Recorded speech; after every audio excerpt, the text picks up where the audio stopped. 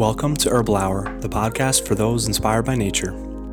I'm your host, Dr. Bogdan, and I'm a licensed naturopath and traditional herbalist practicing in the lovely state of Oregon, bringing you organic discussions with experts in natural medicine, alternative therapies, and holistic mental health.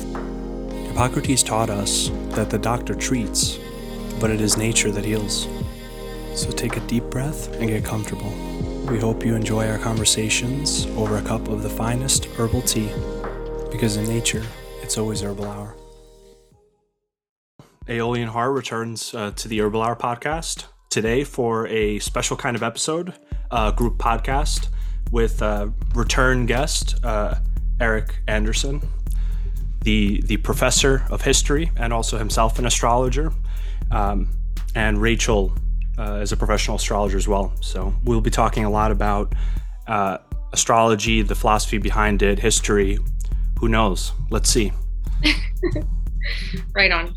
Well, thank you for having me. I appreciate it. So nice to meet you, Eric. And it's nice to be back with you again, Dr. Dan.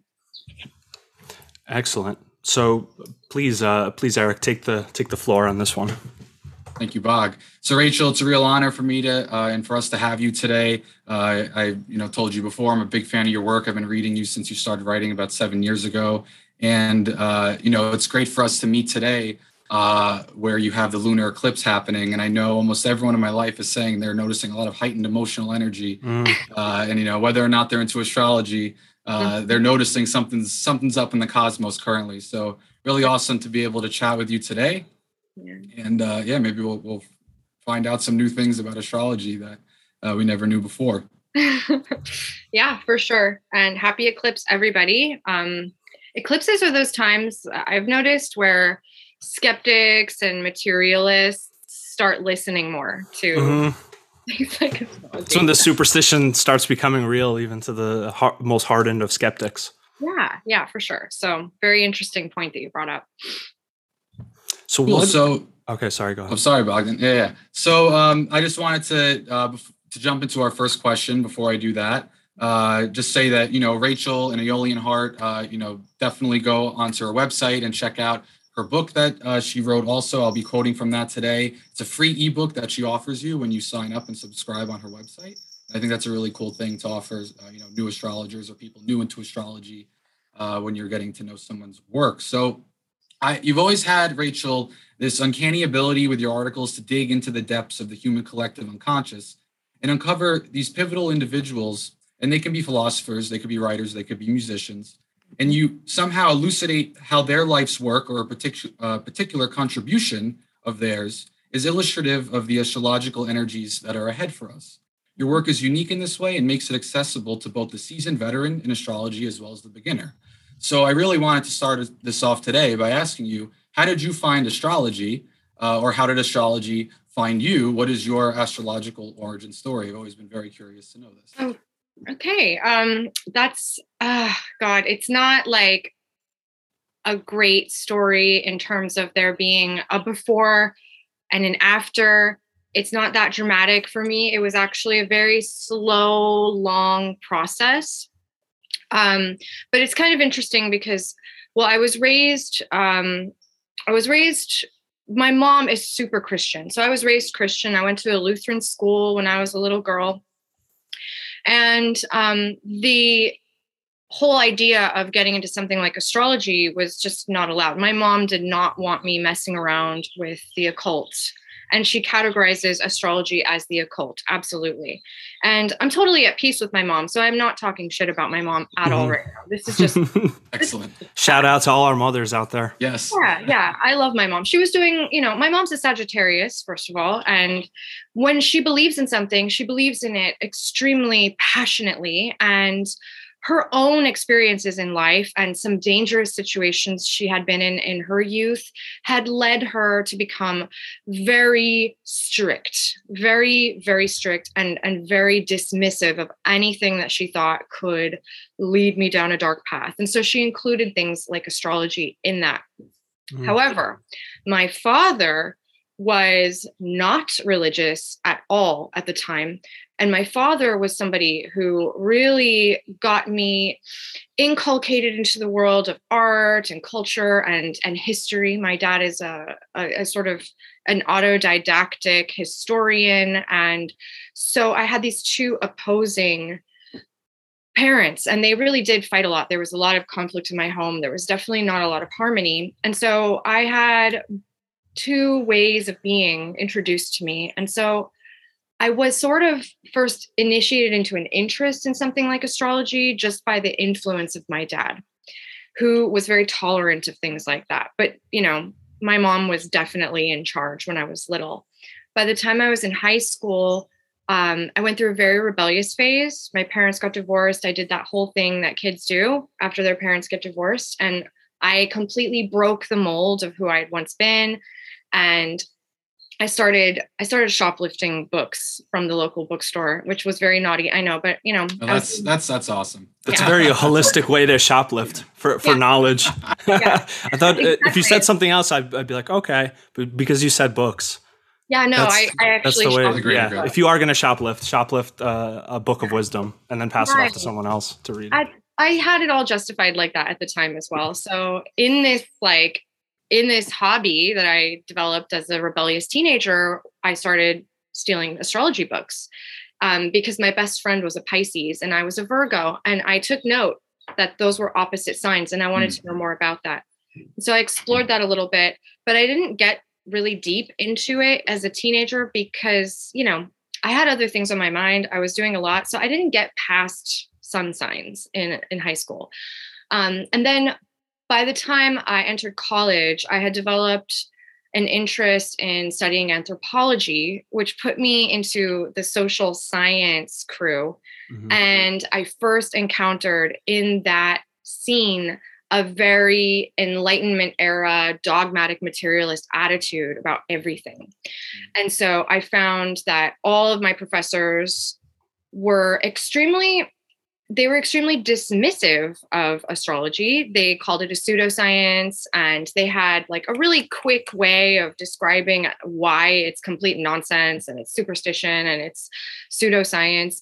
In the same breath, in anthropology, that they will tell you not to be Eurocentric and to be respectful of other people's cultures and other ways of knowing, they still hold very fast to this belief that comes straight from, you know, Descartes, that something like astrology has no value whatsoever. And so I took to that notion when I was really young, 18, 19, 20, because I believed that these people were smarter than me. And I was very seduced by the allure of being on the right side, using my rational mind. So I fell into that for a while. And I completely cut off astrology and all things like that. Wow. But it was so boring and dry. It's just not who I am, you know? And in anthropology, I started studying religion, and then I started studying magic and witchcraft. And then I got my own interest in history and art started leading me down all of these paths. Like studying the Renaissance takes you straight to the heart of Hermeticism. Mm-hmm. And so I started getting into, you know, like a lot of psychedelic authors like Terence McKenna.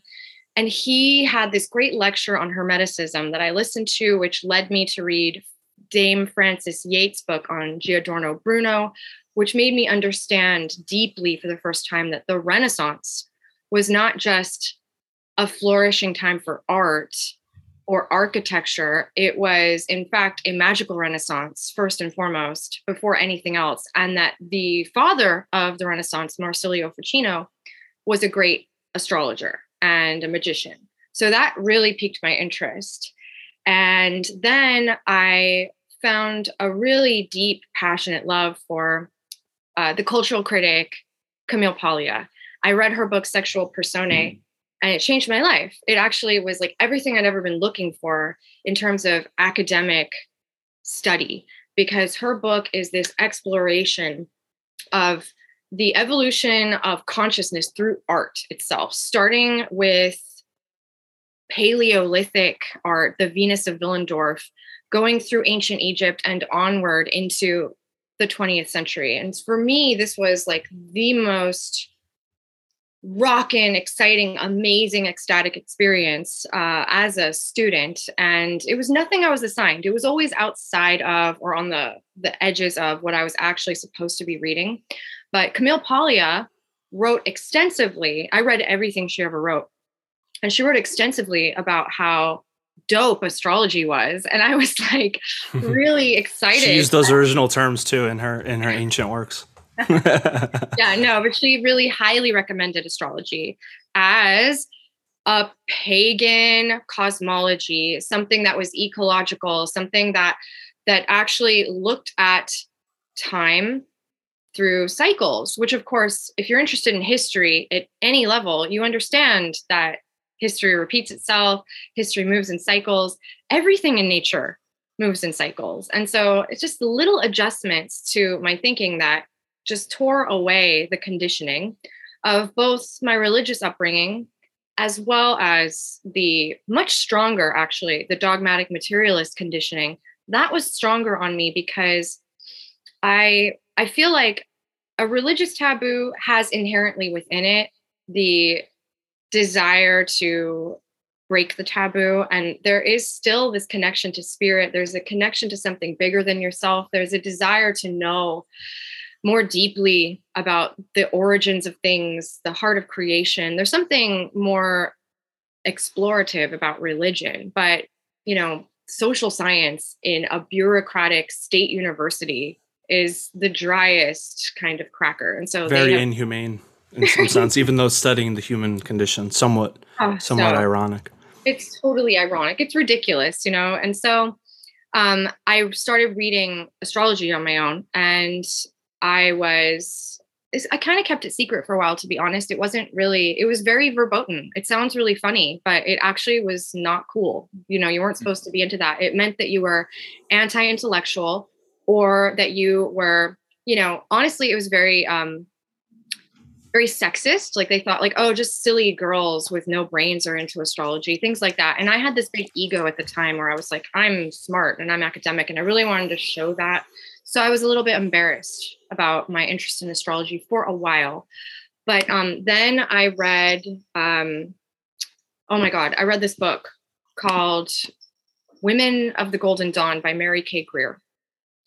And this was a book about the Hermetic Order of the Golden Dawn, which was a British Victorian magical order that had been formed at the turn of the century, the turn of the 19th into the 20th century. And at the heart of this magical order were 4 really significant women that were incredible. They were artists, they were philosophers, they were totally groundbreaking. They're still groundbreaking and provocative. Even if they were alive today, they would still be fascinating women. But certainly in the Victorian era, they really stood out. And, William Butler Yeats was a member, and he was always one of my favorite poets. So everything was sort of leading to this magical consciousness, getting deep into magic. And Mary K. Greer wrote this biography of these 4 women and the history of this magical order, using astrology as one of the lenses to look at the historical events. She used their natal charts as well as transits to really beautifully illuminate what was going on in their lives. And at that moment, after I read that book, I was like, this is serious. I really want to do this. I want to take this seriously. So I started learning astrology on my own and reading my friends' natal charts. And it was like my hobby for many years. And I was fully unaware that I was ever going to do it professionally, because I was in school to become a teacher. I was like fully on track to become a school teacher. I actually got a teaching credential to teach in public schools and everything. I did the whole thing. And then I went and got a master's degree in humanities so that I could get a better paid, be on a better pay scale and have more opportunities, and maybe also teach college. And I was doing the whole academic track. But after I graduated from grad school, many synchronicities had been leading me. Many strange things had happened. So one of them was the first the first astrology class that I ever took in person, in 2012, I think it was 2012, I actually went to a class to actually see if I could do this in person and actually see what I had actually put together on my own, see how it measured up. And my teacher in this class was super into this astrologer named Austin Coppock. And Austin Coppock he's on the astrology podcast. He has a really important book called 36 Faces. Austin Coppock is pretty significant, but this was before he had published 36 Faces. And she was his student. And so she kept talking about him all the time. And when I was in her class, I showed up to my Monday night Qigong class at a place called the Taoist Institute, which is where I was practicing Qigong. And who walks in but Austin Coppock? And he didn't even live in LA. He had actually just moved to LA, and he showed up at the studio where I was practicing Qigong. And I was like, oh my God, that's really strange. What are the odds? I've never heard of this person before. I just found out who they are. And they didn't used to live in LA until like this week. And they moved to the city I live in. And he moved to the martial arts studio where I was taking Qigong. And so through that connection, I was made aware of the whole Hellenistic astrology movement, like the whole Hellenistic revival. And so I was invited to his book publishing party for his book, 36 Faces. And I realized like, this really fits. This shoe really fits. This world makes a lot of sense to me. I really vibe with this. This is making a lot of sense. Meanwhile, I'm getting my master's degree and I think I'm becoming a teacher. But by the time I graduated, so many doors had opened, so many synchronicities had occurred, so many things had led me to understand that I was much happier reading people's natal charts. And I had spent the last 2 years writing academic essays. And all I had really wanted out of the humanities and being an English teacher, which was my original idea, all I wanted out of that was the joy of sharing my love of art and culture and history and poetry. And it really clicked after I graduated that I could do that. I could have fulfilled everything that I loved and everything I had studied and everything I had practiced by just taking a risk and starting my own blog. So I did that. And that's the process that I went through. There's so many layers to it. It's hard to exactly clarify when and where and how it all came down. But for me, it was a very slow awakening, a slow realization that like I was supposed to do something like this all along. I just didn't know. And I realized kind of at the 11th hour. And Saturn was in my 12th house. And it makes sense because the former life that I had been building or thought that I was working towards all dissolved, which is very evocative of a 12th house transit, especially something like Saturn. So everything that I thought I was doing completely broke down. And yet it was also rebuilt. It was regenerated. All the materials that I had been working with found a new form. So it is quite seriously a metamorphosis. Like the caterpillar was me thinking I'm going to join the legit world of academia, become a teacher that has a regular paycheck and benefits and all the things I really wanted and was working hard to get. All of that just fell apart. I could not get a grip on it. Everything just fell apart, dissolved, and was reshaped and reformed into this passion for writing astrology articles, reading natal charts for people, and then later writing tons of classes and teaching astrology. So now I am a teacher, like I always thought I would be. And I still study and research and enjoy the world of art and history and culture, but I get to study anything and anyone I want. I get to write about anything and anyone I want. And that level of freedom is what really keeps me going, because the thing that I really hated about school, everyone hates about school, is how many rules there are. There's so many restrictions. And when I was in grad school, I had to fight really hard to be able to use astrology in my research. And I did fight for it. And I did use astrology in my research. Because at some level, I argued to the point where they could not actually stop me from using the oldest body of knowledge on the planet as a reference, so long as I didn't consider it a primary text. So I found a way to combine my essays and astrology in school. What were you researching in particular? Oh, the Romantic era and the discovery of Uranus. And I would use the natal charts of historical figures that we were writing about to gain some context and some clarity and some insight. Certainly any major events in somebody's life. I did what Mary Kay Greer taught me to do in her book, Women of the Golden Dawn. And not as well as her, of course, but nevertheless.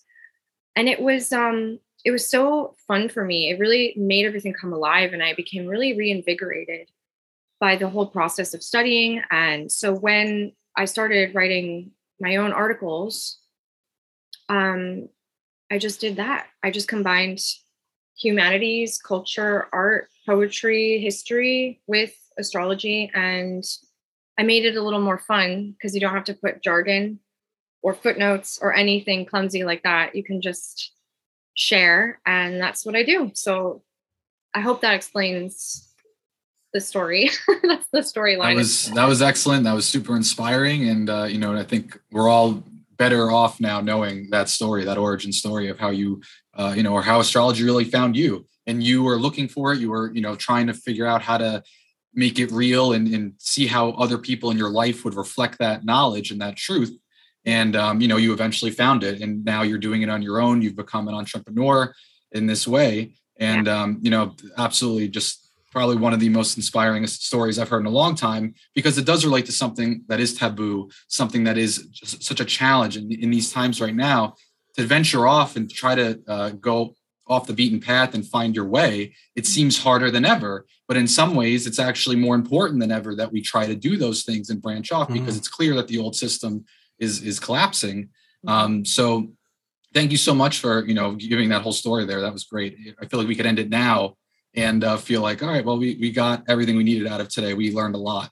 But you left off there on the 12th house with Saturn. You said that's kind of where you noticed that everything kind of hit ahead and you finally found your footing. I would say the same for me as well. I've told this to Bogdan before in other podcasts, where my 12th house transit, my son's in the 12th house. So once Saturn hit that was like the beginning of the end for me. And from there, it was a very tough time, but eventually it, helped me become the person that I always wanted to be, didn't know who I even wanted to be, helped me tap into that subconscious truth of, who I really am. So the next question I have for you is related to the ascendant, because it is kind of a hard thing to understand in astrology. That always actually confuses me personally, like the ascendant versus the sun sign. I always have a hard time differentiating those. Okay. Yeah. So your book, Heartbeat, Understanding Your Natal Chart, that free ebook that I mentioned, you say the ascendant is a slippery concept. You mentioned that it's kind of like the unrehearsed role that we play with the natal chart being kind of the play of our lives. So elaborate on your ideas regarding what the ascendant and rising sign represent to you in an individual's character or personality. And do you think the ascendant relates to one's capacity to remain in authenticity with one's ultimate self? Do I think the ascendant contributes to your capacity to remain in authenticity? Is that what you said?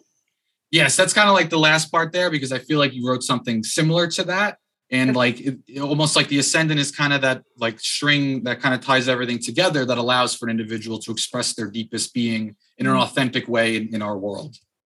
I'm gonna like, actually, I did write that. That's my book, but I'm gonna change metaphors here to make it a little bit more visceral and understandable, because I feel like the rising sign isn't actually hard if you understand it to be something akin to your energetic skin, which is what? It is both what's on the surface, what people kind of pick up from you. They can see your skin.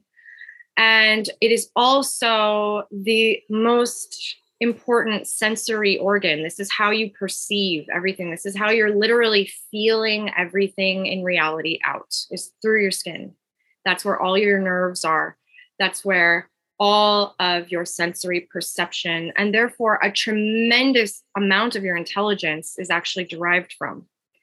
So it is something that is on the surface, the ascendant. It represents something that's right there on the surface, like your skin. And a lot of times in pop astrology, you'll see the ascendant described as persona, which is somewhat useful, but I don't like persona because persona is associated with a mask, and a mask implies that there's something artificial about it, something shallow or artificial, something pretentious. And it also implies that it's something you could take on and put off. And that's not the case with the ascendant. The ascendant is like your skin.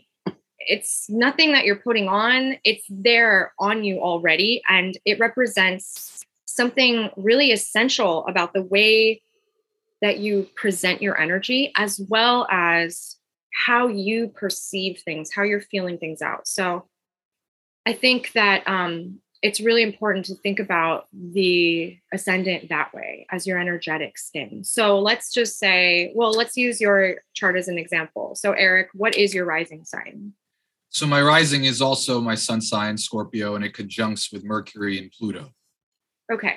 So to be a Scorpio rising, that means that your energetic skin actually senses and perceives reality through the intelligence or the influence of Scorpio. So what is Scorpio all about? I mean, there's a lot of things. This is where it's like a whole conversation to give somebody a reading, but let's just pull out some keywords. Scorpio is the season of death. It's when the sun actually dies in the great myth of the zodiac. The zodiac is just the sun's story. It's this beautiful story that has 12 chapters and 12 important scenes. So Scorpio is the underworld where the sun travels when it dies. And it's very interesting to note, of course, that the scene of the sun's death is only the 8th sign in the zodiac. It's like the 8th chapter in the story. So death is not the end. That's a really important message from the land of Scorpio. Death is just a part of the process of transformation. Energy dies and is transformed. So Scorpio energy, Scorpionic intelligence, a Scorpio rising person is somebody who sees underneath the surface of things, just like the sun sinks into the underworld. Rather than you feeling things out on the surface level of reality, rather than you dealing with conscious waking things, instead, you're far more attuned to, especially with all those other placements. But let's just say we're talking about Scorpio rising alone. You're far more sensitive to and capable of perceiving everything that is underneath the surface. So the way that you relate to others as a Scorpio rising can be extremely intense because people can feel you feeling them out underneath the surface. And it's really tough. It's either really blissful because somebody's like, oh my God, you actually see me for who I really am. Thank you. Thank you for actually seeing me for who I really am and holding space and being able to listen and actually knowing the truth, not being so shallow. Some people really appreciate that. Yes. While others, especially those that have something to hide, something that they are lying about or something that they're fronting, those people are going to be extremely intimidated by the energy of Scorpio rising because you are literally penetrating beneath the surface. And so you're seeing the intention that's underneath the words. You're seeing the emotions that are underneath the face. So a lot of people are good at smiling and pretending to be happy, but you are the kind of person that can sense with your sensitive scorpionic skin, you can sense if that smile is fake. And so it's a really big responsibility to have that much scorpionic energy. You feel things out as they are beneath the surface, especially through deep emotion. You're very intelligent about what's going on emotionally inside others. And your struggle as a Scorpio rising is to trust that feeling, that you get from others, because it can be very challenging and you can get gaslit a lot when you know something's off and people deny it. They deny that you're sensing something real. It can be really confusing because it can make a person feel really crazy. Like, I know that there's something off, but nobody will admit to it, or I have no proof other than my feelings. That can be extremely maddening. But Scorpio rising people, they feel things out that way. They feel into secrets. They feel into the darkness. They feel into the intense emotions that most people hide for fear of overwhelming others, like lust, rage, desire, hunger that's a little too intense for polite society, things like that. You can feel that in people. But it's also something that is important to know, that people see this in you. There's something that you can sense regarding the rising sign in a person that is not possible to, it's not possible to guess somebody's moon sign. You have to know somebody to feel out their moon sign. It's not really possible to pick up on somebody's sun sign necessarily. I mean, sometimes we can, but it's really the rising sign that we feel from people. Just like we see the surface of somebody's skin, and then of course the clothes that they choose and everything. But again, this isn't really a costume you're choosing. It's your skin. It's the light in your eyes. It's the way that you appear to others. And it's not shallow. It's not shallow at all. It's the way that you appear to others is actually the way that you perceive. And that's something really important to remember for all of us. How you're vibing, how you're feeling things out, how you're perceiving is exactly how others kind of perceive you. They pick up on that. So with the Scorpio rising, people pick up on, you're really intense. They might love that, or they might be put off by it. Scorpio's real like love or hate because it's intense. It gets a reaction. Like I said, it's really dependent on how much somebody wants to be well known. You know, like if I was like, oh my God, they're asking me questions I don't want to share, then I would probably be like really uncomfortable right now. But I'm perfectly comfortable with all of this, so it's fine. But yeah, you're actually like somebody who you're here to not make small talk. You want to make intimate, deep talk. And that's really what Scorpio rising is all about. And what is the purpose of that?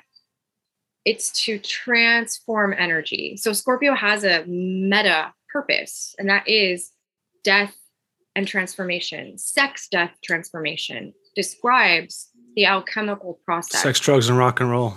Yeah. Yeah. Why do we like that? What's good about that? With Jimi Hendrix in the back of behind Eric back there. It's not just decadent. It's not just leading you to your death because you're, living hard. And it's about transforming energy. It's about catharsis. That's what Scorpio is all about. So that's why sex, drugs, and rock and roll are scorpionic. But so is depth psychology. So are psychedelic experiences. So is energy work. Just straight up Qigong, because Qigong all it means is energy work in Chinese anyway. It's like, actually, it's nothing mystical. Energy work. Energy work is about working with energy, refining it, distilling it, transmuting it, changing its shape or changing its energy. Because that's what we do. That's what nature's all about. So the role of Scorpio is that. So the reason why you like to get in deep with people, the reason why you're attuned to that level of consciousness is because no real transformation, no catharsis can actually occur when people are being fake and surface level. That's not real. That's not going to produce any catharsis. So there's a purpose for every gift that we all have. And so that's yours, Scorpio rising. Scorpio on the surface, that's your skin. In terms of like how this changes the role that you play, in your case, it's very important to connect with Scorpio, embody Scorpio, understand Scorpio, appreciate everything about it, because you said rising sun, Mercury, and Pluto. Is that what you said? Yes. That's intense. Wow. That's a lot of Scorpio. So for you, it's a major, major theme. But let's just say you were just a regular Scorpio rising, no planets there. It's important to then look to your placement of Mars, because Mars is the ruler of Scorpio. Mm. So the ruler of your whole chart is the ruler of your rising sign. And this is something really simple, but so important to know. So in your case, that's Mars, the ruler of Scorpio. So look to your Mars placement to get another level of insight as to what your Scorpio energy is here to accomplish, what you're supposed to be focusing that on, what you're supposed to be doing with all those gifts, Does that make sense? Absolutely. You just told my life story now. You went It was a very accurate representation from like an objective point of view, me knowing Eric you know so me closely. A little bit too. We get intense like right away. We say like hello and then we just like get into some epically deep conversation about some like a deep emotion or some archetype that we experience in our life. Yeah, very accurate. It's so cool. Scorpios are cool. That's why not everyone likes them, like I said, but people that like Scorpios. I like Scorpios. Don't hate on Scorpio, guys. Carl Jung was a Scorpio. Yes. And they're also funny. And why? Why are Scorpios very sarcastically funny? They're really funny because humor is alchemy. That is transforming pain into pleasure, pain into comedy. Comedy doesn't come from nowhere. It doesn't. And when people try to be funny and it's not born from pain, it's not funny. It's flat. The only real humor that really makes people laugh and really provides that catharsis, that healing, is humor that's born from pain. So Scorpios are great at that. They're hysterical because they live in the underworld. They know all about that pain that lingers there, but they also are really connected. And the more elevated the Scorpio, the more connected they are to the process of transforming pain into pleasure, pain into humor, transmutation. So comedy is one of the great Scorpio gifts. And that's another reason why people like Scorpios. They're funny. Eric, you wanted to mention something in response. How do you think that relates to your life? Is there other aspects of Scorpio that you've kind of experienced for yourself that you think are significant? Well, it was great because Rachel mentioned Mars. And so if you look at my chart, my Mars is exactly trining my rising. And it's in the 8th house. So Scorpio, another layer of Scorpio there. Very nice. So I was curious, I was going to kind of go into the next question and ask you about the houses, because that's kind of something that, maybe a big advanced beginner of astrology or an intermediate astrologer, they understand the signs, they understand the planets a little bit, and they're looking at the chart and they're trying to understand that level of houses. I know that's kind of where I was at. I read a lot of Dane Rudyard, understanding cycles, understanding aspects, and then the houses come in and it's like, wow, there's a whole nother level. You can at the surface level kind of compare them to the signs, and the 8th house is like Scorpio, like I just said, 1st house like Aries, and so on. So I wanted to get your opinion on this. You do talk about it a little bit in your book as well. You call the houses these fields of experience. They kind of show us the various settings in life that provide the contextual backdrops for our performance that we're in our lives. So I wondered, have you personally experienced the effects of planetary placement, in particular houses in your natal chart or in others that you've, studied over the years? Are you talking about natal chart or transits through my natal chart? We'll talk about, yes, that's a good distinction to make. Let's focus on just the natal chart first. But then, if you want to jump into transits as well, be my guest. Yeah. Okay. So, the reason why I do this for a living and out of passion is because when I taught myself to read my natal chart before I ever got a professional reading, and because that's just the way I do things. And when I first started looking at my chart as a whole, not just like, oh, I'm a Virgo. I learned that back in high school, like I said, but I didn't go very deep into the natal chart. I thought it looked scary back then. And so I kind of shelved it. But when I actually in my 20s started reading natal charts and I looked at my natal chart, I couldn't believe what the story that it told me was just so reflective of my life and so intimate and also really challenging to me, because one of the things in my natal chart was my sun in Virgo, which I had always known about, is actually conjunct my midheaven exactly. Wow. In the 10th house. And so when I first saw that as, a kid, like, I guess I was, I don't know, 22, 23. When I first looked at that, I was like, so shy. I could barely function. I'm an introvert, and I was so introverted at the time. I've really balanced out. At this time in my life, I was too shy to do anything pretty much. I just like kept my mouth shut in class and I wrote. And that's how I expressed myself to my teacher. Very Virgo. Yes. Totally. And so when I saw that, I was like, there's no way in hell that makes any sense. I can't do that. But one of the reasons why I was taking the pursuit of being a teacher so seriously was because I saw that Sun in the 10th house conjunct the midheaven. And so I just quickly kind of put something in my life path that I thought represented that made sense. I'm like, well, there you go. I'm trying to become a teacher. And that's the Sun in the 10th house conjunct the midheaven. And like I said, my life unfolded in a way that I didn't anticipate. I did not premeditate this. It just happened. And since then, I've been much more public than I ever thought I would be in my life. Like, I never had social media before I did Aeolian Heart Astrology. I had no interest in any kind of public life. I had no interest in being open and vulnerable. And now I am living out the Sun conjunct midheaven in the 10th house very much. I have thousands of readers. I'm always giving webinars. I'm always doing things that are open, public, and very,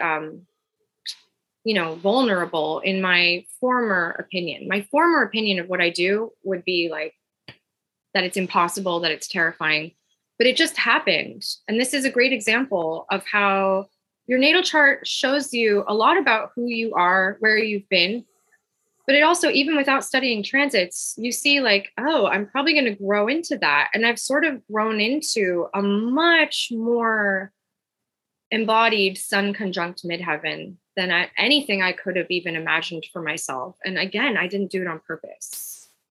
I've worked hard, but it was like, I thought it meant something else. I thought that the Sun in the 10th house conjunct the midheaven meant I'll become a school teacher. And that would have been fine. That actually would represent that energy.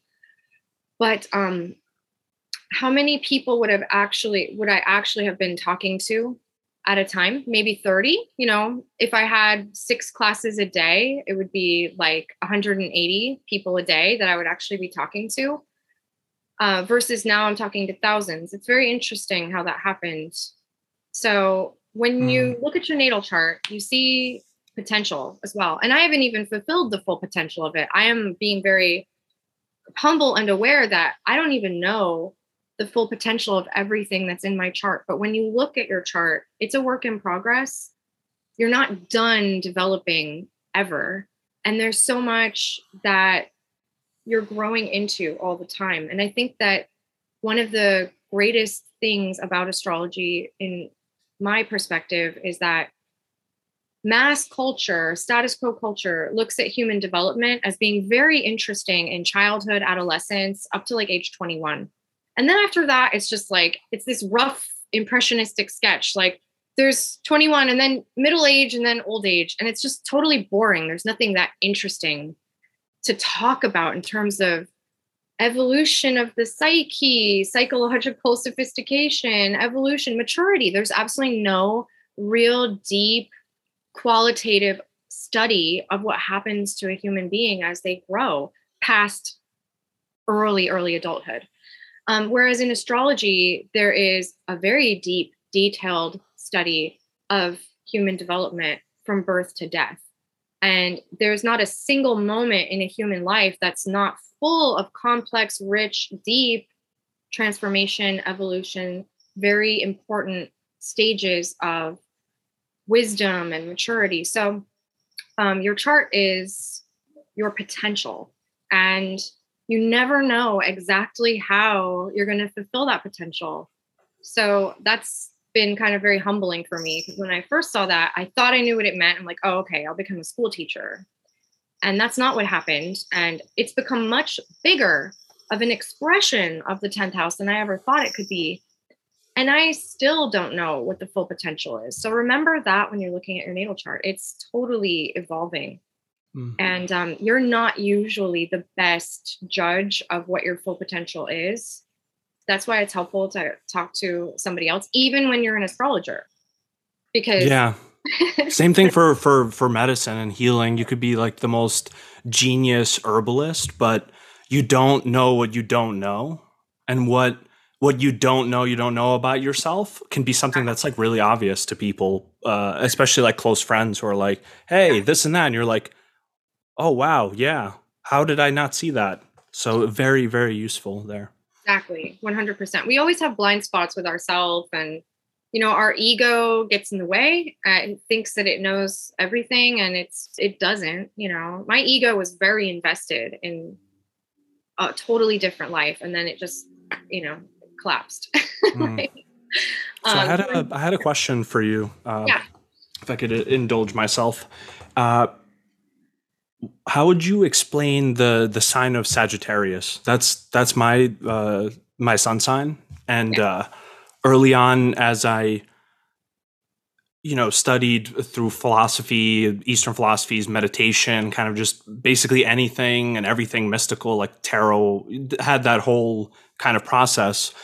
I always like look back to astrology because it, in some kind of interesting way, the things that I read about Sagittarius became like some self-fulfilling prophecy that I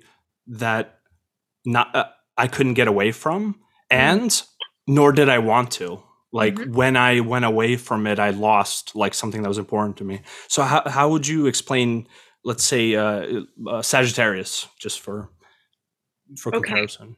I have learned the most about the spirit of Sagittarius from William Blake, one of my favorite writers and William artists. Blake's great.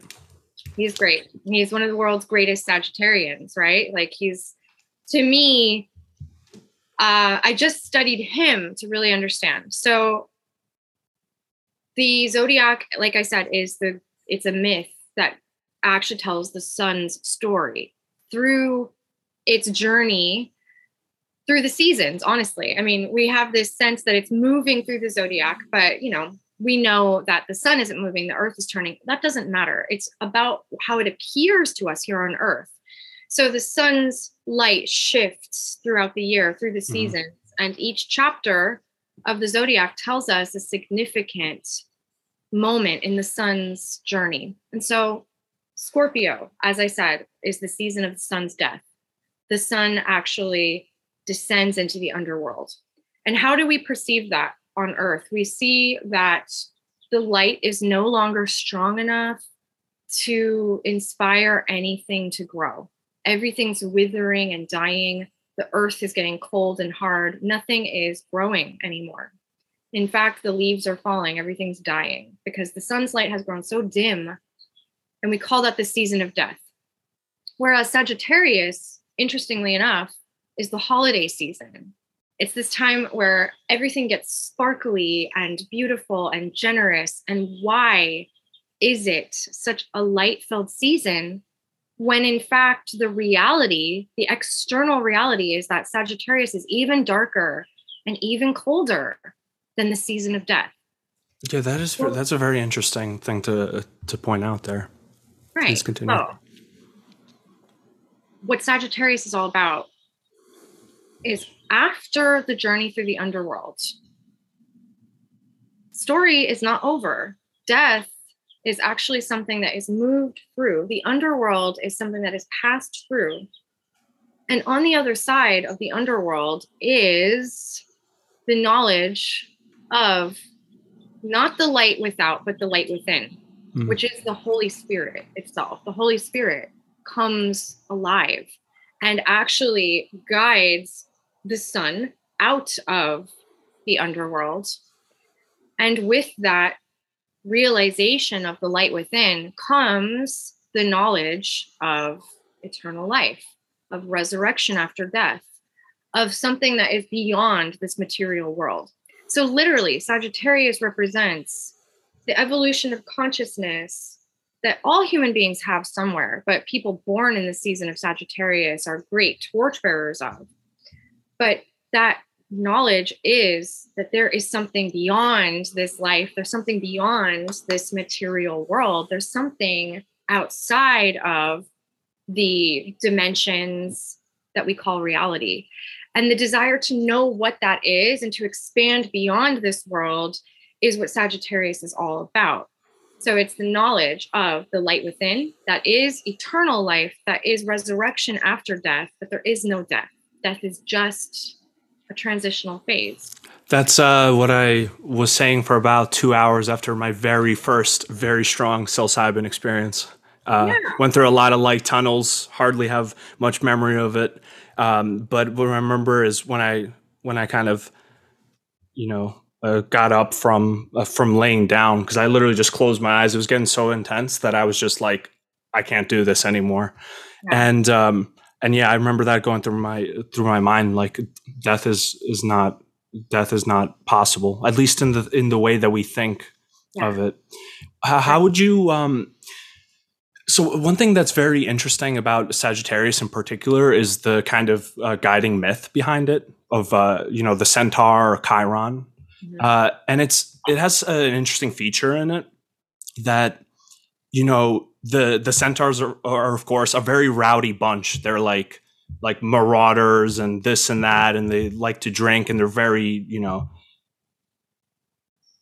they're not really the best kind of beings. However, in particular, Chiron, the root of Sagittarius, from what I understand,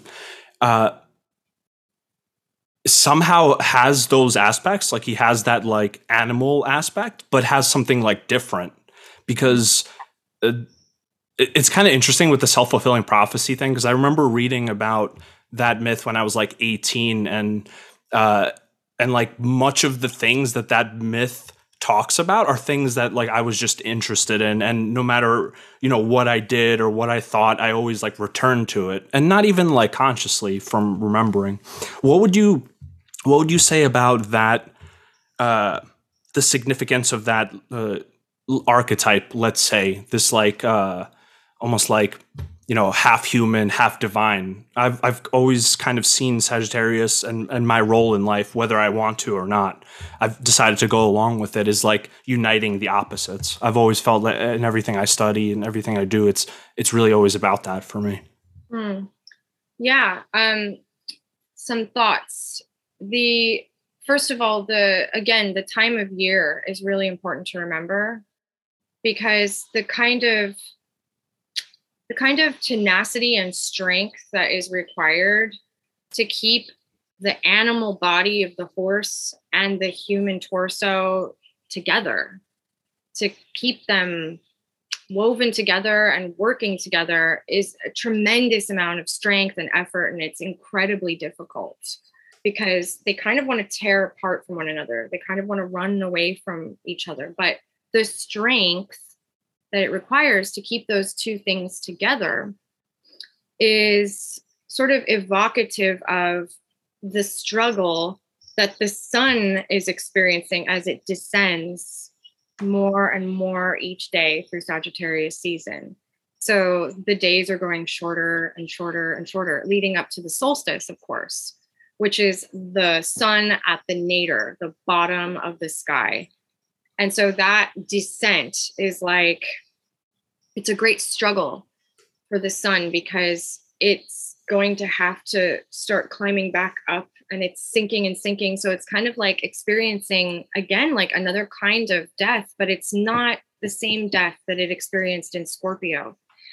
And so the centaur is something that represents evolution itself, the tenacity and the strength that is actually required to evolve.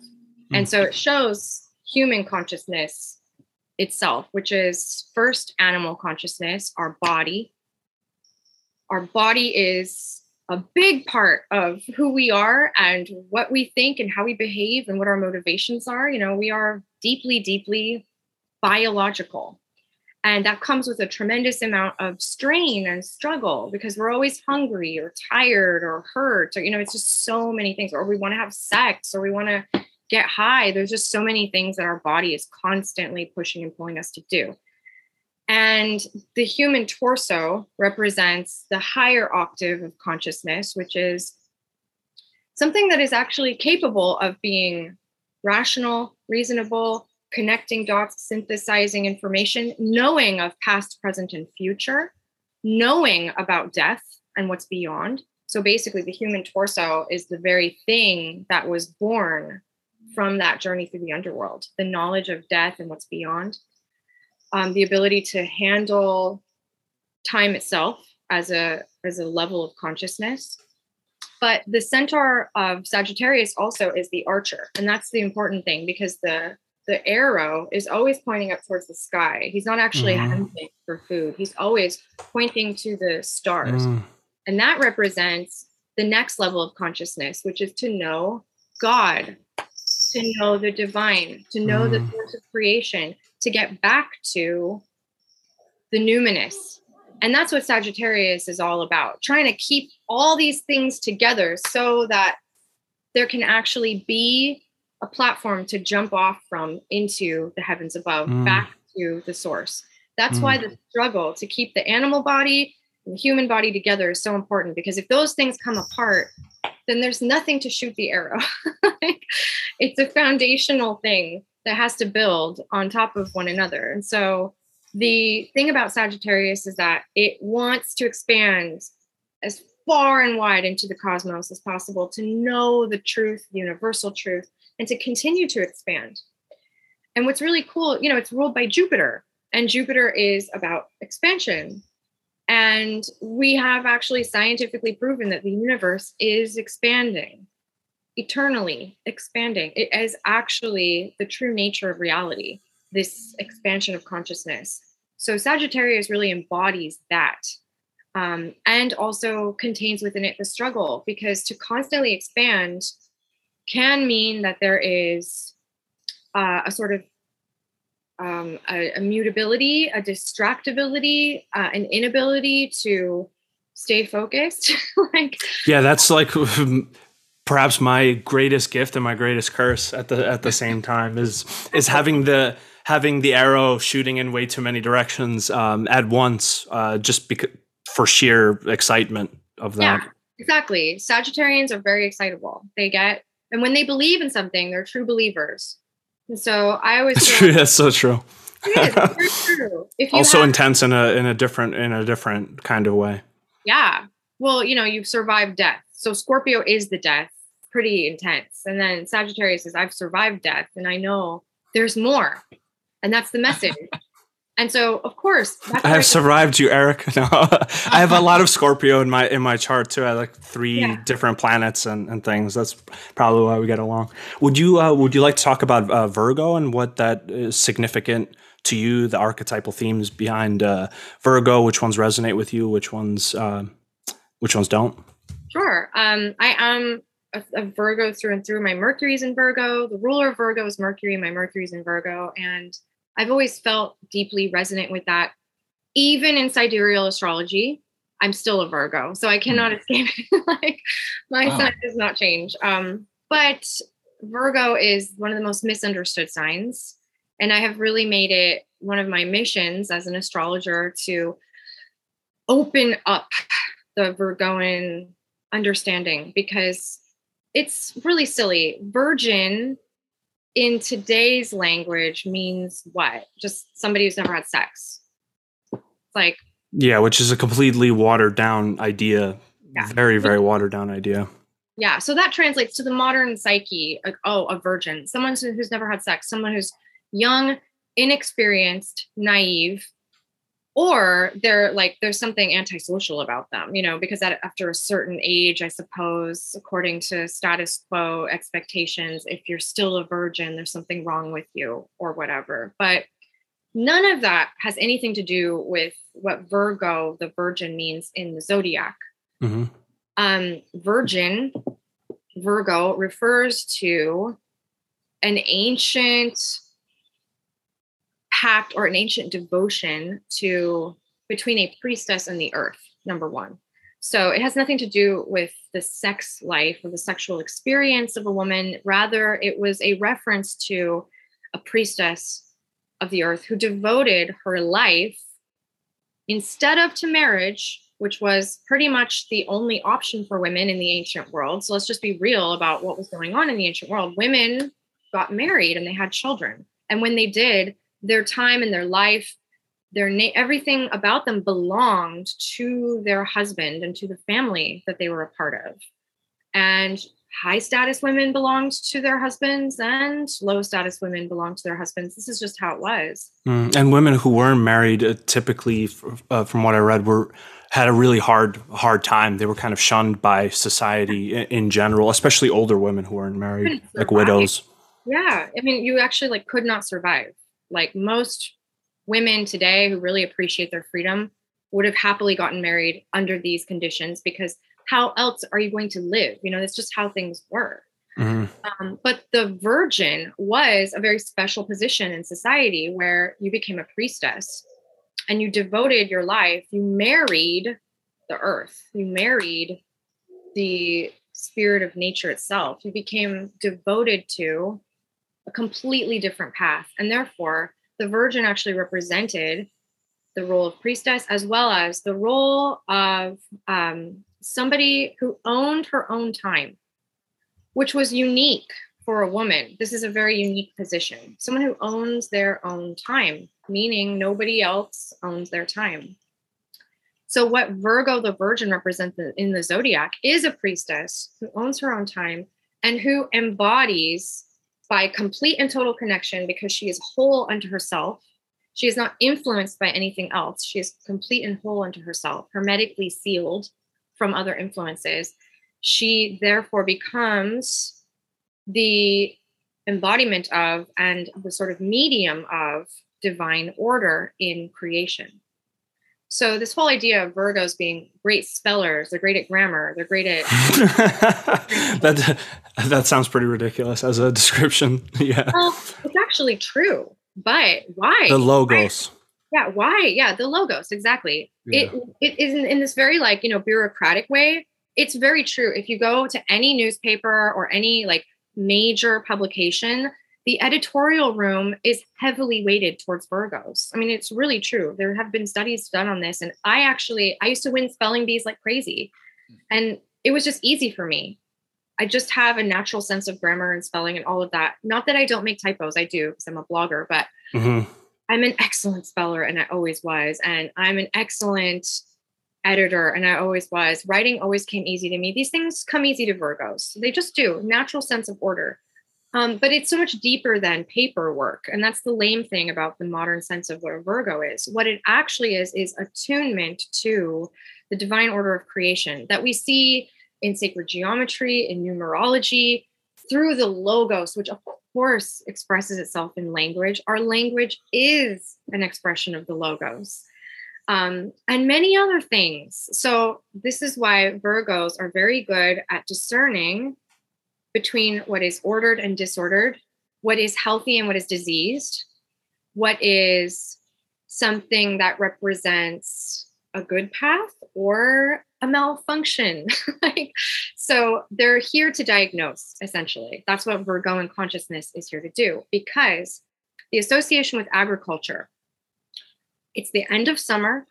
It's very important that harvest begins and that all of the seeds that are going to be saved for next year's crops are sorted. Only the best seeds need to be saved.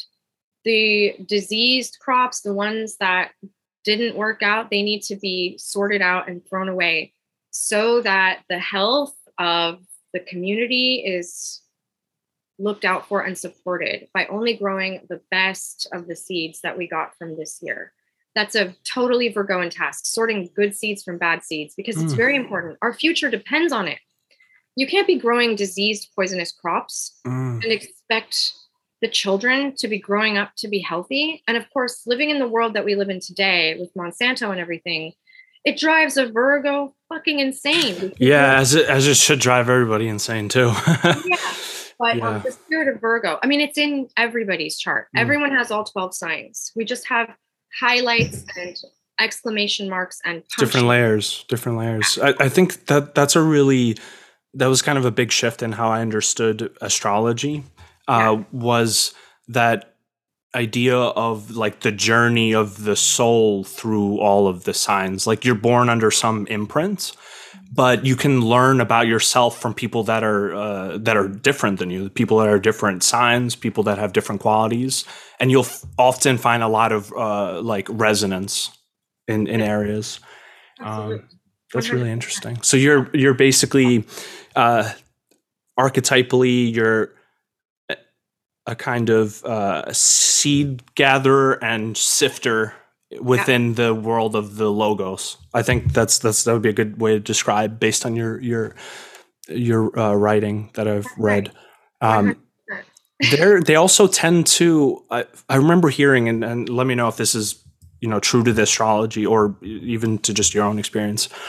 That Virgo's kind of like the scientist or like the humanist of the wheel. Is that resonant at all or not? Well, the deeply analytical and diagnostic mind can certainly be used for great effect in science. The real scientific method is quite Virgoan. But you can also say that those themes apply to Aquarius. So it is interesting because Aquarius and Virgo do share some similarities. And they're both human. They're both like human signs too, right? Which is interesting because most others they're not human, or like the Centaur, it's like only half human. Right. There's only 2 humans in the zodiac, and it is Virgo, the Virgin, the maiden standing in the wheat fields, and Aquarius, the water bearer. The difference between them is that Virgo is the servant of humanity, meaning that they make the greatest healers, doctors, anything that a Virgo does is healing. So it actually doesn't matter what your profession is, but they're very good at diagnosing and offering help. Virgos are helpers. They're servants of humanity. They're here to help. That's what makes a Virgo come alive. If you have a Virgo in your life and they want to help you and you don't let them, you're actually hurting their feelings and you're not letting them thrive. Virgos are also self-motivated. They don't need bosses telling them to work harder. They raise their own standards. They're whole unto themselves. They're very independent workers versus Aquarius, who is the servant of the gods or the manifestors. You can look at it either way, but Aquarius is not the servant of humanity, is the servant of the gods. And that ends up being beneficial for humanity, which is wonderful. Aquarius is humanitarian, but is very distant and estranged from humanity. Whereas Virgo's right in the center of the zodiac, very much a part of the world, human life, very accessible, and is because Virgo is a servant, there is a quality of kind of natural humility in Virgo, which is a strange thing because Virgos don't like to ask for praise and applause and stuff like that. They're not like attention grabbers like Leo. However, that's why Virgos get put down and sort of like abused a lot in modern professional situations because they're quiet and reserved, and it's not their way to push themselves in your face and brag and like make sure everyone knows how great they are or how much they contributed to the project. It's just not their natural way. So they get kind of like stepped on a lot, taken advantage of a lot. And that is a very damning thing for Virgo because it's hard. That's a very difficult situation. So what is the time? Sorry for interrupting. What is the time window of Virgo? Is it like August 21st to 23rd? August 23rd to what, September? The equinox, which can be on the 20th or the 21st. Okay. The reason I ask is because you mentioned about like the maiden in the wheat field, and that resonates a lot with the different myths around Persephone and the Eleusinian mysteries and things. Do you think that there's a relation with that? Because that happens obviously during the greater part of it, right? There's like a festival in the spring, and then there's one in early September. Absolutely. Every year for the equinox, because it's close to my birthday, it's very important to me that particular time of year. I publish an article called Demeter's Sorrow, which Demeter is Persephone's mother. Mm-hmm.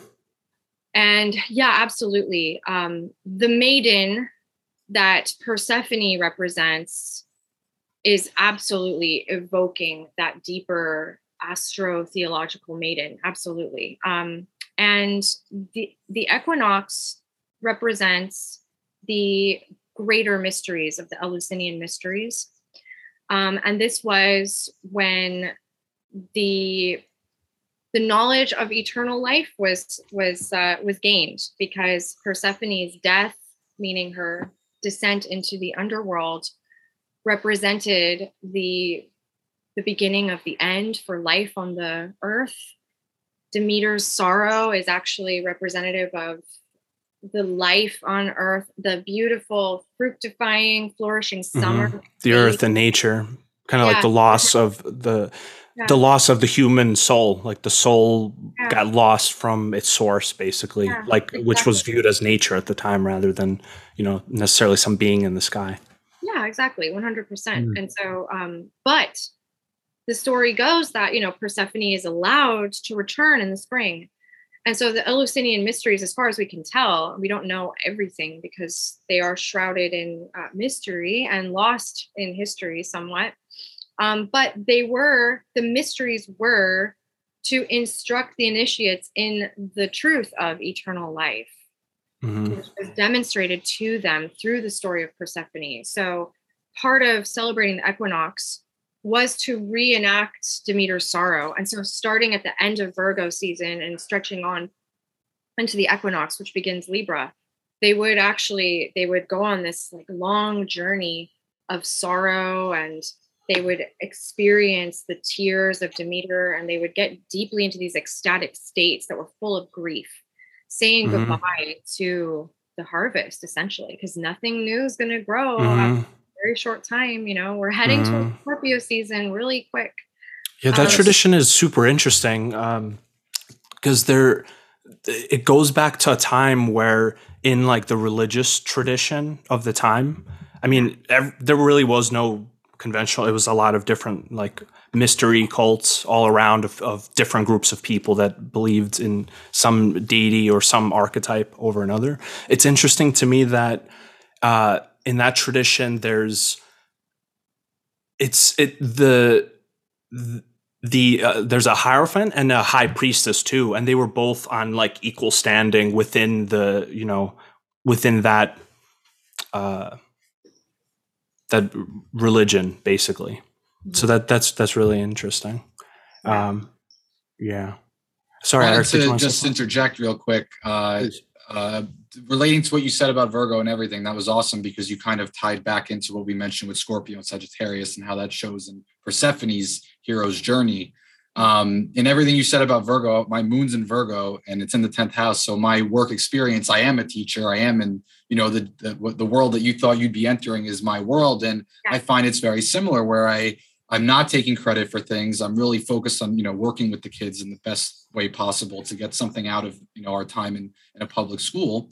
And, I'm thankful to work in a district where I do get recognized by my administrators, but sometimes amongst other teachers, it's kind of we're all kind of jostling around, trying to make sure that we're all noticed in a way. And I find that almost because I take a step back, people end up becoming a little bit more jealous in a sense, because you're not actively trying to put yourself out there as your personality as being a top dog. And in some ways that irks people. And maybe that's my Scorpio part as well. But the Virgo qualities are super important for, our world and where we're at today, separating those seeds. You mentioned what kids are going through now and what our flock is going to be like in the future. And so, it's very important work to understand, the sorrow, the falling away of the changes that we're dealing with in the world. And how do we find that faith? How do we learn the lesson of Sagittarius to then power us through, to have hope for the future and to build that future actively. Yeah. So I just wanted to comment on that quickly. And to bring it back a little bit to the houses, and we talked about different signs and where do you see the houses and the signs kind of mixing into each other, because that is kind of how pop astrology explains those sorts of things. And if you want to maybe mention, you refer to outer planet transits, how can we, view some of those bigger transits, maybe beyond Saturn, because we always focus on our Saturn transits, but is there a way to kind of help us understand the houses in terms of the opposites? You mentioned Virgo and Pisces as a way that you kind of understood astrology early on. So I know I'm tying a lot of things in there, but they're all like adding up. So I see the connections, and I want to make sure, you get a chance to comment on these things. Okay. Houses and signs actually don't have anything to do with each other. Like, that's not a good way of learning astrology. If there's a default idea of what a natal chart looks like, which would begin with Aries, the first sign in the zodiac. And if you were an Aries rising, Aries would be in the first house. And because the first house represents the initiation of the houses, there is some resonance there, but it's not a good way to learn astrology because they are separate layers. And once the layers are put back together and synthesized, it's one whole beautiful organic thing. But the houses are like a clock face or the face of a sundial. It's static. Mm-hmm. The houses are like the clock face, which show us the divisions of fields of experience, the divisions of time and experience. And it's so important to just see the houses are static. They don't move. We are placing on top of the houses the reality of what was where when you were born. And then we have a picture of what was going on, what's going on in your natal chart. So there might be like some minor resonances with like the 8th house and Scorpio, but they're really not the same thing. So it is very lazy astrology and not good for your analysis to just conflate the two and call them the same thing, because it's not the same thing. We love making fun of pop astrology on here, by the way. That's like one of our favorite pastimes when we speak about astrology. You hear that a long time, right? Houses and signs are not the same thing. I have a great example. I was like scrolling through, I think on Instagram or something. Yeah. And I saw like the most like aggravatingly hilarious version of pop astrology I've ever seen. Yeah. It was just a little sign that said, it was like a forecast for the week for some specific sign. I think it was for like Libra or whatever or something like that. And it was like 2 or 3 sentences long. And it said, now is the time to consider ending your relationship. And that's all that it said. Oh and I'm just like, Jesus Christ. Like, imagine like somebody like ruins their like best relationship just because they read some stupid, baseless like thing that someone just thought would be cool to say because, they thought about it. So that's where the Virgo energy comes in well there to have some, skepticism and an analysis of things. And I think that comes through very clearly in your writing. Where it's not like fluff. There's not much fluff. It's pretty concise and it's sticking around the archetypes. It's really very hard to refute a lot of the things you say because they are more archetypal and poetic rather than something that's like, you need to do this and that and this. Like the difference between, divination or foretelling the future, and using it to understand yourself, understand your life. There's like that different viewpoint in astrology, tarot, etc. Yeah, it's a good point. I mean, the thing is that I do use astrology to forecast, but it's not in this like hokey horoscope way. I can see weather patterns and I can tell people about weather patterns. I can't tell you how to choose to respond to the weather. I can make like good suggestions, but I do think it's really important to stay in your lane when you're working with this stuff because it's extremely powerful. And to use this to give bad advice is just, it's embarrassing. And it's the reason why both Christians and scientists hate astrology. There's mutual hate. Yeah, and that's funny. That's one thing they agree on all the time. I sympathize with both of them on that point. When they're unaware of the deeper aspects, the deeper uses, the deeper meaning, I don't blame them for writing it off. I even wrote it off for a time in my life, which was an important part of my journey so that I could live in that reality. And it is important to remember the context of the time we're living in. We're living in, an astrological renaissance, and many have happened before. They always come in historical periods where it's an information age. So one example is the great city of Alexandria. That was a really important time in history because it was the crossroads of the known world. Everything was coming together and syncretizing there. And lo and behold, astrology not only evolved and developed tremendously, but it became very important because there seems to be a really deep correlation with the evolution of human knowledge and astrological consciousness. So freedom of information, sharing of new ideas, kind of like reinvigoration. In the last podcast we did, we talked about that phenomenon of after like a plague or a dark age usually comes in an enlightenment age. Exactly, 100%. So yeah, another one of those times was Elizabethan England. And that was because, well, it was a lot of things. It's very simplistic what I'm saying, but there was a civil war that actually paralyzed a lot of the censorship laws that they had, in correlation with the fact that the printing press was becoming quite common. It had proliferated the power of the average person, the common man, to actually print anything that they would be interested in sharing, plus the lack of censorship laws. This created the astrological renaissance that, we still are picking up on through Shakespeare. And of course, like the legend of John Dee and all of that was going on because of several things. But it was an information age because of the printing press. And number two, whatever was going on in the civil battles of culture and society had actually just removed some of the barriers to publishing things like astrology, which would have been heresy like a decade before. So all of a sudden, and there's, William Lilly, Christian astrology, who published astrology in English. So now you don't have to read Latin in order to study astrology. So that was a big, big time. And we're in another age like that because of the internet and because of this great need to understand one another more deeply, to actually evolve into this sort of global consciousness, which has a lot of benefits, but a lot of devastating effects.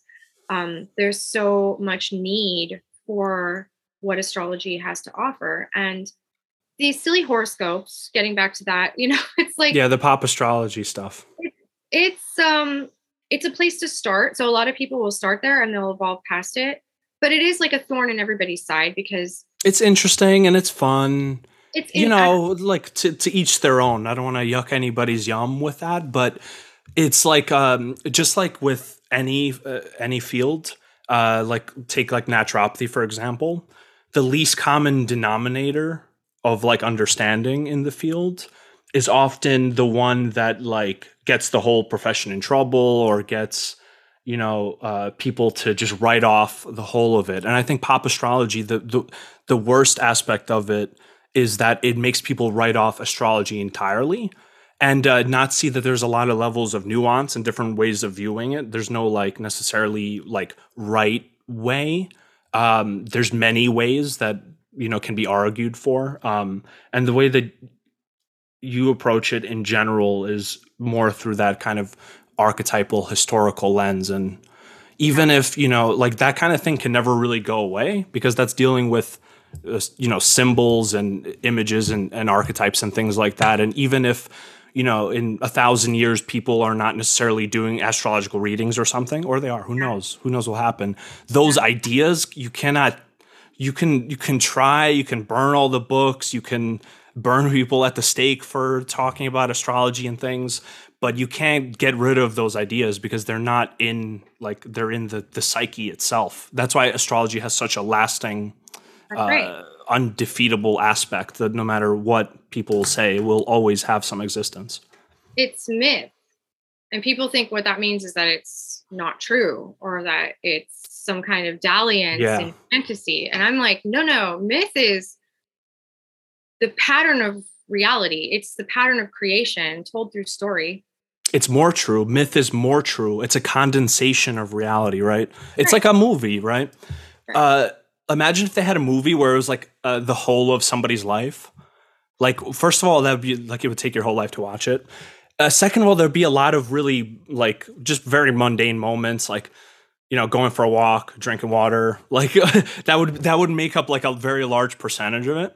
But a movie takes that all, condenses out the biggest things. It like focuses in on some big moment in the person's life, like what brought them there and all this. And I really like that understanding of movies and books and things like that, and astrology and myth, that it's a condensation of truth. It's really more accurate to say it's hyper real rather than it's unreal. Yeah, totally. And if it's pop astrology, then like it's fun. If it touches the archetype, then it's hyper real, I would say. Some pop astrology is good. It really just depends on, you know, it's like bubblegum pop music can be really good. It can. It's fun stuff. Yeah, just like fun conversation and stuff. And there's nothing wrong with that. No, it's not. And I do write horoscopes occasionally for like special things like a Mercury retrograde or something like that. But the thing that's interesting about horoscopes is that they're usually read for the sun sign, when in your case, Eric, it would work. But your horoscope actually should be read for the rising sign. I mean, this is just one of the problems with it. It's just it's so jam-packed with issues. In order to actually read where the planets are transiting in your chart, the houses that are being transited by whatever planets are in discussion, you need to look at the rising sign. So actually, you can get, if you want to continue to read pop astrology, if you have a pop astrology column that you like, if there's a horoscope column you like, read for your rising sign listeners, because that will actually give you some level of accuracy, at least even in these simple terms. Like you can actually get some information that might be really useful to you. Because if you read for your sun sign, unless your sun sign is the same as your rising sign, it's going to be all off. And that is not helpful at all. So one reason why people think it's ridiculous. That, and of course, there's the temptation for people to just make stuff up, you know? Yeah, it's creativity and stuff, but you're also giving people advice. So like there has to be some distinction there. Like you don't like release a post that tells people to break up with people just because they're a Libra, for example. Like that, I just shook my head, laughed, and then I was just like, this is like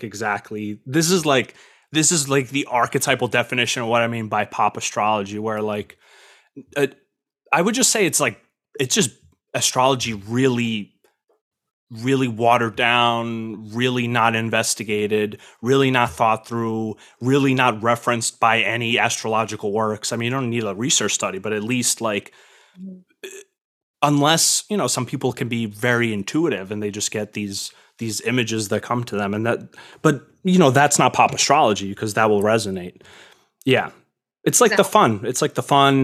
I don't know. It's like, seems to be the astrology equivalent of what Oscar Wilde said about everything that is popular is wrong, which is my favorite saying of his. And every time I get upset about like anything that's like popular and stupid, that's what I think of. And it makes me pretty happy to think about that. It's pretty cool. You know, in a Renaissance, it's about proliferation of something. And I can't believe how popular astrology is, even since I started. And it was pretty popular, you know, when I was very young. I wouldn't say that I've lived in a time when it wasn't popular, but it's huge. It's tremendously huge. It's very important. It's very influential. It's changing the way that people think about life, time, the quality of time. And that's really what we're studying, is the quality of time. Who cares about quantity of time? We have that completely and totally measured. It cannot be calculated with any more precision.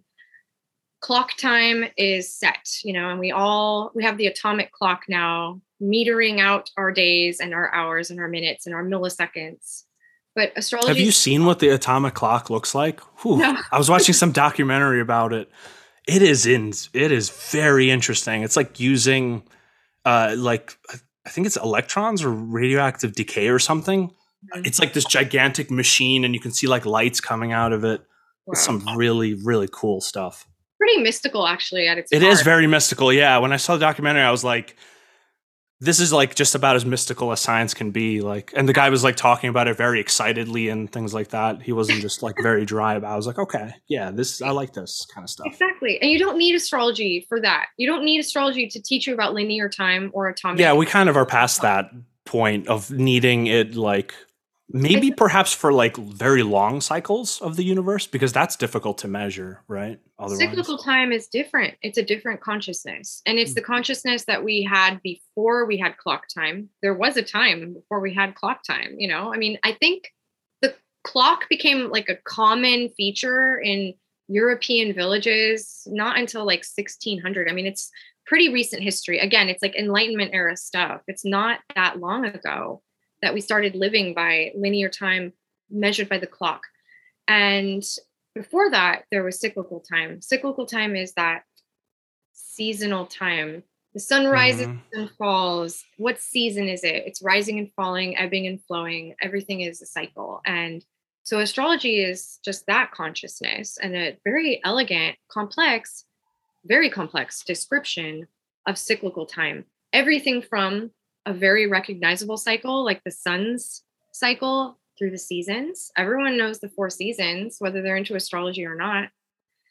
Day and night, those are cycles. But obviously, we can reach back very deeply into history.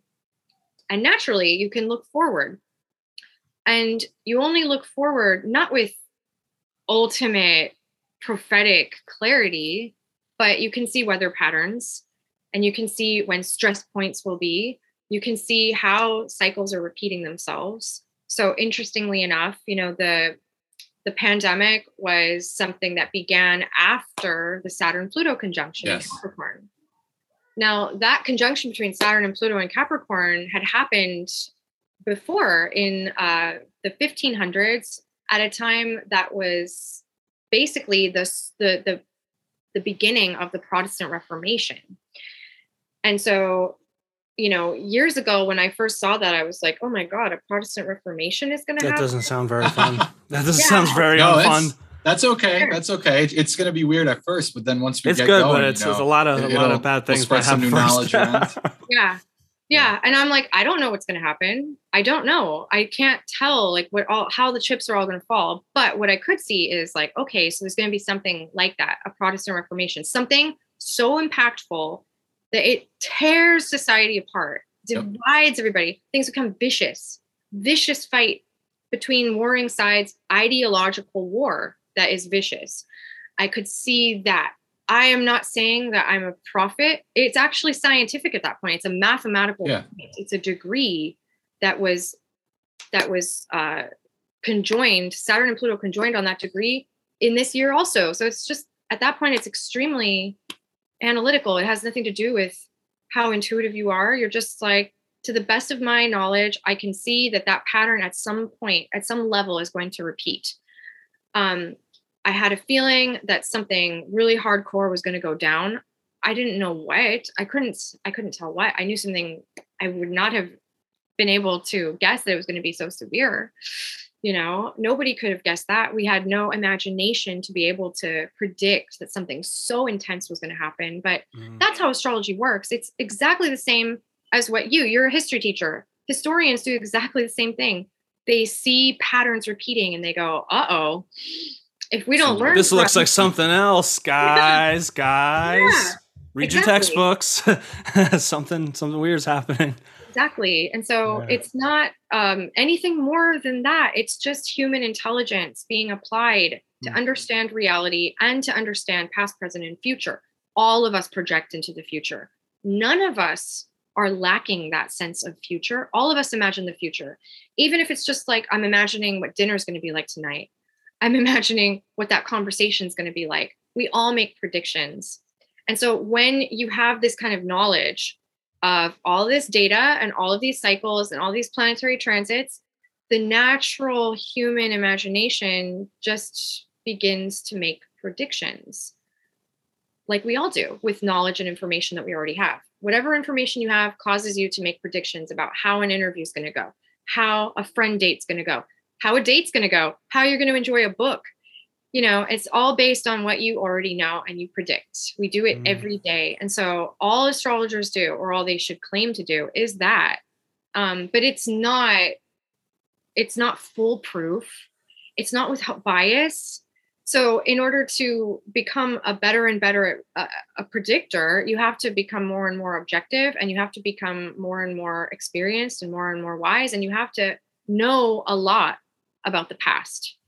So maybe I could have made a more clear prediction of what was going to go down after the Saturn-Pluto conjunction if I knew more about the history of that time. I just kind of a rough sketch. I'm like, it's very interesting.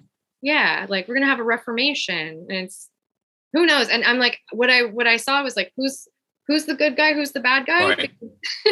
Hard to tell these days. Yeah, it's very hard to tell, and it was back then too. Yeah. And that's an interesting story for me, because I went to a Lutheran school, and actually I love the Lutherans. I do not actually regret that at all. They were really good to me, and they didn't Bible thump, and they didn't use fear to control us. They were really good people. And so I really am grateful for my religious education. But one thing that they did do was paint a very rosy picture of Martin Luther, because they're Lutherans, So I had a very simplistic view of what the Protestant Reformation was for a very long time, until I grew up. So when I was little, I thought it was, those were the good guys. But history reveals a very complex picture. They were not the good guys. There was change some is messy. Yeah, change is messy. So we're going through something like that right now. That's useful because it provides context. It's historically interesting because we can learn something about our time by studying the past. And you go, what past? Where do you go? Well, you can start with something simple, like when was the last time the Saturn-Pluto conjunction happened at that degree in Capricorn? That's one road that you can go down. But there are so many things like that. And that's how you weave time together. And it creates a totally different dimension of time than linear clock time. It's ebbing and flowing, rising and falling, forever repeating, always cycling. And that's how myths work. That's how religion honors its holidays, its rites of passage, its initiations. All of these things are cyclical. So this like linear world that we live in has become extremely confining for very suffocating to the spirit and good feeling. Technocratic people are suffering from it. They're suffocating from the amount of lines. It's lines, vertical lines in society that you're trying to ascend. And then it's lines of time where you're just sort of running from the devouring jaws of time, hoping to like run from the past and get to a brighter future, but you're kind of stuck in this hallway. Yeah, on a treadmill. Yeah, on a treadmill. Exactly. Hamster wheel. It's extremely unnatural. I like that, hamster wheel. It exists. We invented it. We created this reality through our own imagination, which is brilliant. It's amazing. Human beings are amazing. We created a dimension of time and we're living in it. However, it's so restrictive and so confining. And that's why we're having an astrological renaissance and many other forms of renaissance as well. It's not just astrological, but again, going back to the Florentine Renaissance that we all think of when we use that word, that was first and foremost a Hermetic Renaissance. That was the foundation from which all that great art and architecture and scientific rediscovery happened. It started with a Hermetic awakening. And astrology is one of the Hermetic sciences: astrology, alchemy, and magic. Mm-hmm. So it's not a coincidence. It's just a pattern repeating that we are having another Hermetic awakening, which is leading to a tremendous amount of rebirth. And we're in the middle of it right now. We're seeing it happen. And it is super messy. It is not a simple black and white, things were bad before, now they're good. And like the Dark Age was not fully healed by the Renaissance. There was, a lot of layers to it, a lot of complexity, but it is happening again. And I think that the reason why this time it's not the dogma of the church, it's the dogma of science, linear time, specifically linear time, linear thinking. Mm-hmm. It puts people in these tight categories, and people are going to war over the categories. because class and social status and race and everything else that is your IQ, everything is plotted on a graph through lines. Yes. So confining, and it's extremely. It's like our tools, our measurement became our gods. I had that kind of intuition on that. It's at first, like measuring things was just like an immense breakthrough in the world. You could like predict, you could trade. Like money is really just a measurement of value, and time is just a measurement of the transformation of the present moment in some kind of repeatable way. But when that becomes the god of people versus a tool, that's when you start getting into weird things, I think, where people are living and dying by the clock, really, instead of like using it as like a tool for doing anything that they want, essentially. Eric, you had some things to add or some questions? Well, we're talking about cycles here. I kind of want to stay on that. You talked about the Saturn-Pluto conjunction. That was obviously huge. That happened in January. Everyone was like wondering, what is it going to be? What's it going to be? And then, obviously it was the pandemic in that sense, and so many other things after that. Are there any other outer planet transits, conjunctions that are coming up that have kind of been on your eye for a while and that you're kind of anticipating, or that could signal maybe some sort of, turning points ahead for us? Had your kids, had your wife, any kind of stuff like that? Well, actually, right now we're a little bit past two really important ones, and we're in the middle of the United States' Pluto return. Yes, which is something important. That is a whole talk in and of itself. I actually did a YouTube live stream on that and I could say more. I mean, it's a lot, but let me try to summarize that. The United States, every country has a natal chart too. It's not just people, because all a natal chart is a snapshot of a moment in time. Your natal chart is the snapshot of the moment in time when you were born. Very important. But countries, as well as businesses, as well as books that are published, everything has a natal chart. And so the United States has a natal chart, and the planet Pluto moves so slowly through the zodiac that it has taken since 1776 for it to come back around to the point that it was at when this country was first founded. And what the Pluto return of a nation represents is a total breakdown, like a dissolution, a destruction of anything that is faulty or anything that has grown corrupt, anything that's been poisoned or diseased. Basically, Pluto comes and it eats away anything that's decayed.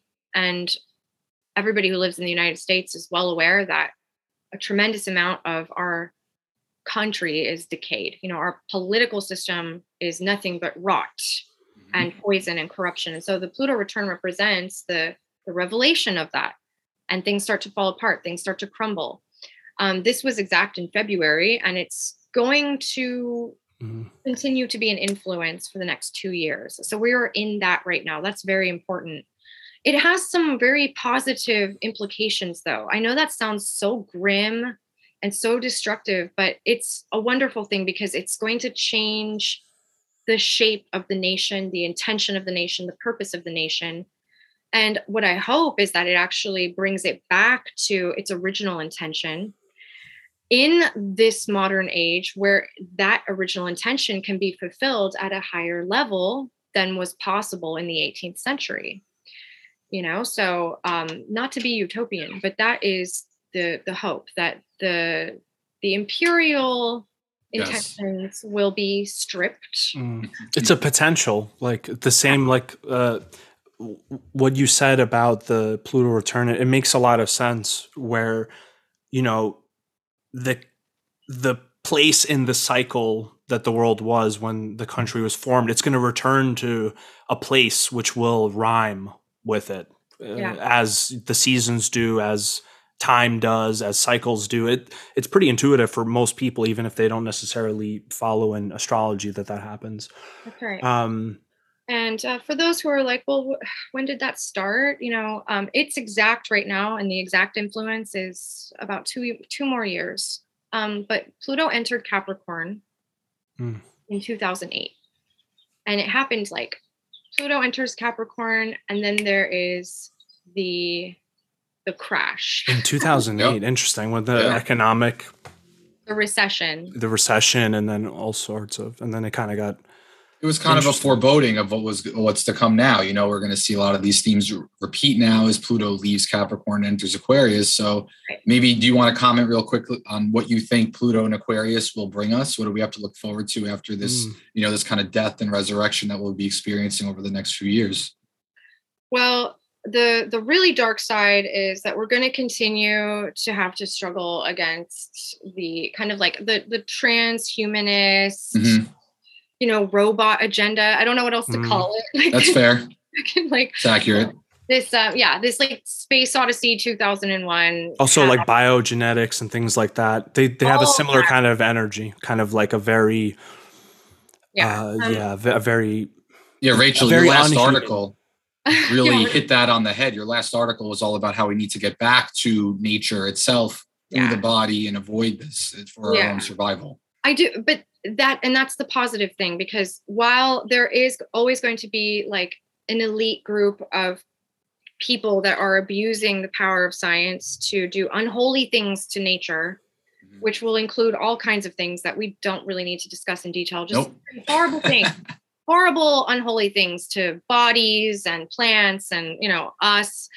There is that element to Pluto and Aquarius, because the challenge is dealing with an authority that's so removed from humanity, so untethered from common sense experience, common people, real life, essentially, that they have lost all connection, all feeling. So that is the truly devastating, terrifying quality.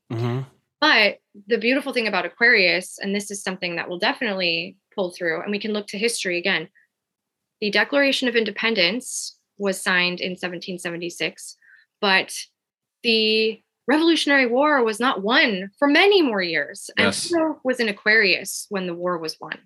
Pluto was in Aquarius. So Aquarius is a sign that brings together people who actually are not a part of the ruling class, who are not after ungodly amounts of power, who are not tyrants or aligned with tyrants, but are rather just regular people who have the desire to thrive, to flourish, to invent, to create, to enjoy human life, and that commonality between people who are not in the ruling class, which is 99% of the globe, they will be positively benefited and blessed in many ways by Pluto and Aquarius. So there is going to be a reshaping of society, but there's going to be a lot more power that goes back to common people. And I don't mean that word in a derogatory way. I mean, like all of us, absolutely, common people.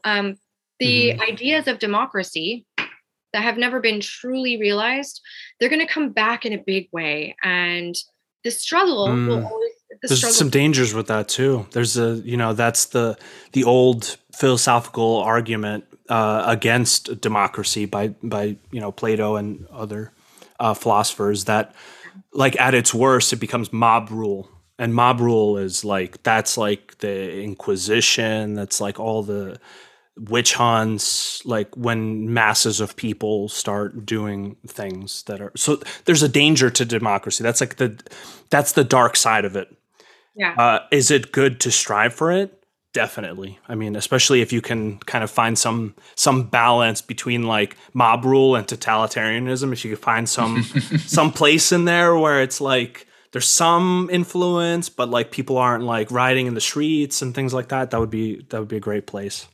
Having more connection between the needs and desires of people who actually are citizens of a nation and the people that represent them is the kind of ultimate outcome of Pluto and Aquarius. But there will be struggles. That freedom and sovereignty that Aquarius represents for the individual and for the collective is something that has to be fought for. It's hard won. It's not something that is just handed to you on a silver platter. Mm-hmm. So there is that quality to it that we have to remember. Like, we're going to be challenged. There's going to be more struggles against censorship, against economic manipulation, and against this technology that nobody wants taking over every aspect of our life. But through that struggle will rise this like power of sovereignty for the individual. Once again, just like in the 18th century, when the ideals that this country was founded on, I'm not saying they were perfectly enacted, but the ideals were to protect the rights of the individual. And they went a step further. They actually declared that the rights of a human being are given to them by the divine, not by governments. So it's not like we're giving you this right because we like Yes. it. That's very, very important point. Yeah, the right is it's inalienable is the word they use there. It's not something that's given to you, and therefore to take it away is it's kind of like a misunderstanding of what a right actually is. The government is there to protect people's rights, actually. Totally. And that's what the spirit of Aquarius is really deeply, intrinsically aware of. And I do believe that knowledge, that philosophical point of view will rise when Pluto is in Aquarius through great stress and struggle. Yes, but that point of view is going to rise again. This spiritual awakening that everybody can see, that the astrological renaissance is just one facet of. Yes. But there's a much deeper spiritual awakening that is it's a complete anathema to everything that we were raised to be, dogmatic materialists. That is bringing people back to the knowledge that your government doesn't give you the right to be free or to live by your own conscience or to declare what's true. That's not their right to give to you or take away. It's divine, and there are divine laws in the universe, and that's really what the spiritual awakening is about, is acknowledging that there's divine laws. You can't violate all of these divine laws forever. You can, but you'll pay for it. You'll pay for it with your own experience, really. People who abuse power, they become tyrants. I mean, the story is like always the same. At the height of their power, like people try to kill them all the time. They become increasingly like isolated and paranoid. And then eventually they die by the same tool that they used to harm others. That's like Carl Jung talked about this idea where you need to understand mythology and these recurring themes, because if you don't know if you're currently living in like a heroic journey or you're living in a tragedy. It just hasn't like gotten to its end. If you don't know the archetypal progression of things, you don't find you can't like suddenly wake up and realize like, hey, like maybe all this stuff I'm doing to all these people that I'm not considering is actually going to come around and bite me real hard. And it always does eventually. Thank God in some sense for death, because, all men and all women must die. So like nothing bad can ever last. Nothing good can ever last forever. So that's one thing that no matter, what people try, as long as, I don't know, life extension is gonna cause a lot of political issues. Like there's already a problem with a serious stagnation, a crystallization of like the leader class, which, like they do a noble job. There's many of them that definitely take advantage of it in some ways. It's human in some sense. But I think what you said about like the common versus the elite, I think the biggest move forward I would argue would be to really have a commonality between all people in like common service of humanity, common service of good, because people who are leaders they're actually super necessary in these days they've become like incredibly like bureaucratic and like just very kind of difficult to get anything done. It's like this whole machinery that it's kind of like the conventional medical system where even if a doctor like really wants to do good, if they really follow with like the standard of care, like they're going to just be another cog in whatever that machine wants to do with humans. And I think for people to kind of like realize that and read Marcus Aurelius Meditations. If you're in the ruling class, please read it. Please read it. Yeah, that's what I would say. Totally, that's good stuff. And somebody, this idea of like, even like this idea that there's like an elite that rules and there's like a class of leaders, that is in some sense like conditioned into us by the very people who would take advantage of us.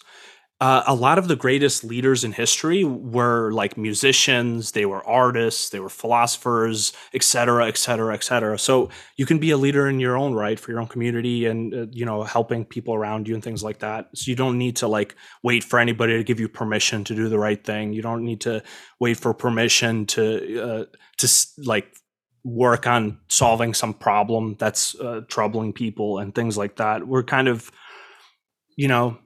I think that's the biggest thing. And that's like the ultimate kind of secret to overcoming any kind of tyranny is that, the 99.1%, it has like connotations of some kind of like violence or whatever, but I don't think that that's good, because usually what happens is whoever gets taken out of power, like somebody even worse comes in, like the most violent and terrible of the bunch leading that, like kind of in the French Revolution, is the one who's going to be, it's usually just the overthrow of a dictator often leads to even worse dictatorship.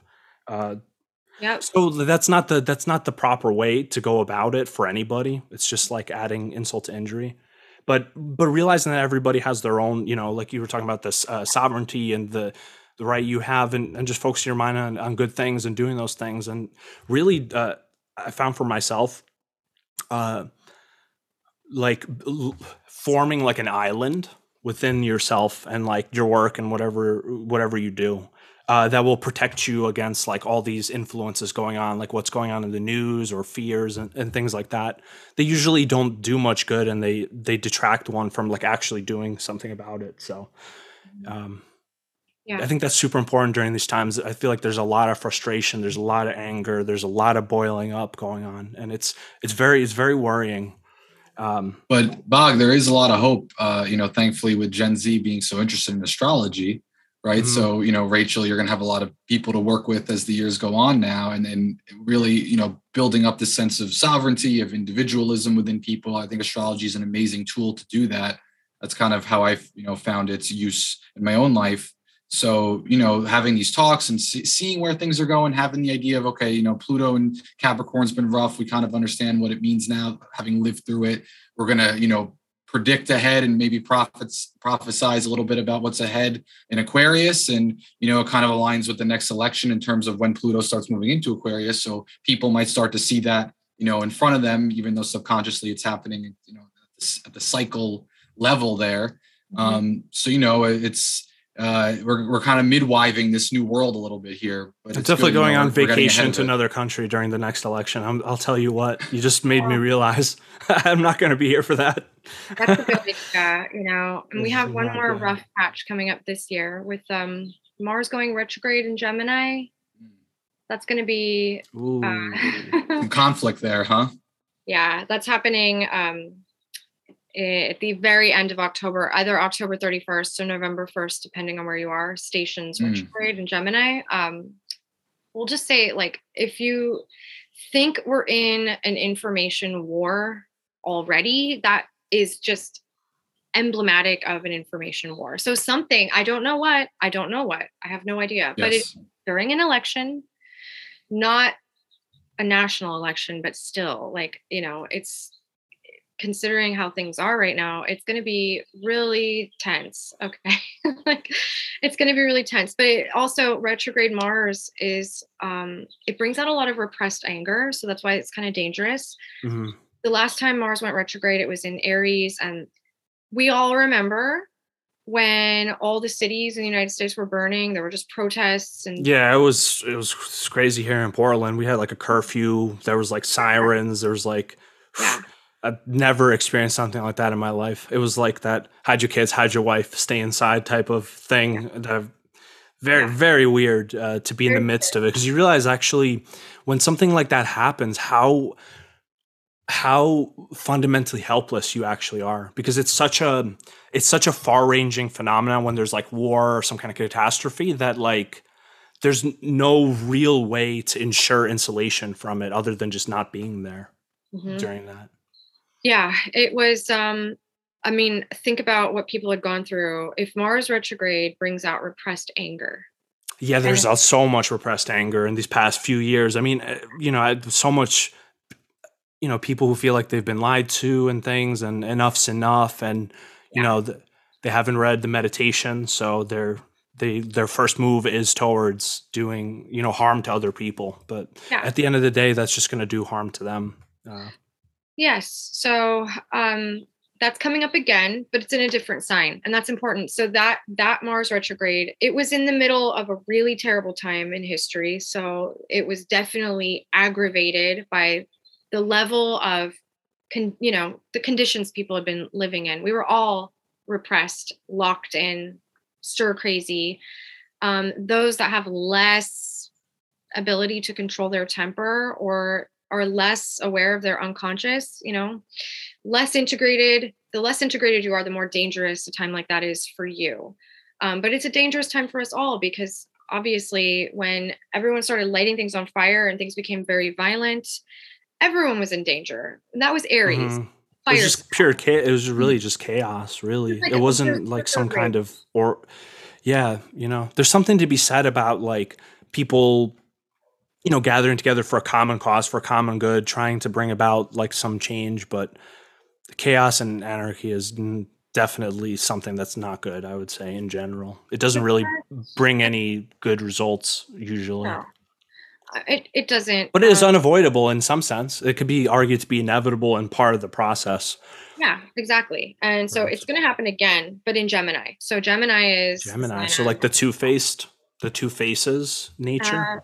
The twins, which represents information processing, information input and output. The two hemispheres of the brain. Those are the twins. 1 and 0, the binary of information processing. That's so interesting. My Gemini friend's actually a computer programmer. Right, that makes perfect sense. Shout out to what Jake. I'm talking about. Yeah, Jake. Exactly. And that, the whole idea of them having like lots of personalities, it's kind of true, because they have an endless capacity for learning.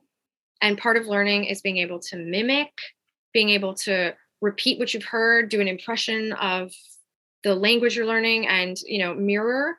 Learning is all through mirror neurons, and Gemini is excellent at that, and they can mirror almost anything. And so their expression of self is very plastic, because they can basically pick up on anything very quickly. They're very quick learners, very bright and very curious. And what they lack is discernment about what's actually worth focusing on. They're like cokeheads with information. But okay, so Gemini is all about information, dissemination of information, curiosity, anything in the media, anything, So Mars retrograde, repressed anger about information that we're being fed en masse. Who knows? It could be, we could have cyber attacks. There's always misinformation campaigns going on, but there could be like the revelation that there's been some tremendous psyop that gets like totally revealed. Who knows? It's going to be messy. So we'll see that level of like repressed martial energy coming out, but in the sphere of information. And we need to be very aware of that. So this is going to be happening during the elections.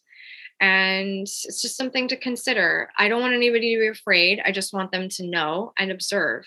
And in yourself, at a personal level, it's important to know where Mars is going to be retrograding. And this is where houses are really useful. What house is Gemini in your chart? That's going to be the place in your life that's getting a lot of attention through this Mars transit, because Mars is going to be in Gemini from August until January of next year. So it's a long transit because that retrograde slows that down and keeps him there forever. And that retrograde through Mars in Gemini is going to be like a huge confrontation with one of the biggest problems of our time, which is censorship, as well as control of the media, as well as misinformation, disinformation, as well as, using the news to manipulate people through fear, lies, deceit, manipulation, power, corruption, and lies through the media. So it's going to be a wild ride, and we'll get to witness it. And what astrology provides is context. What the hell is going on?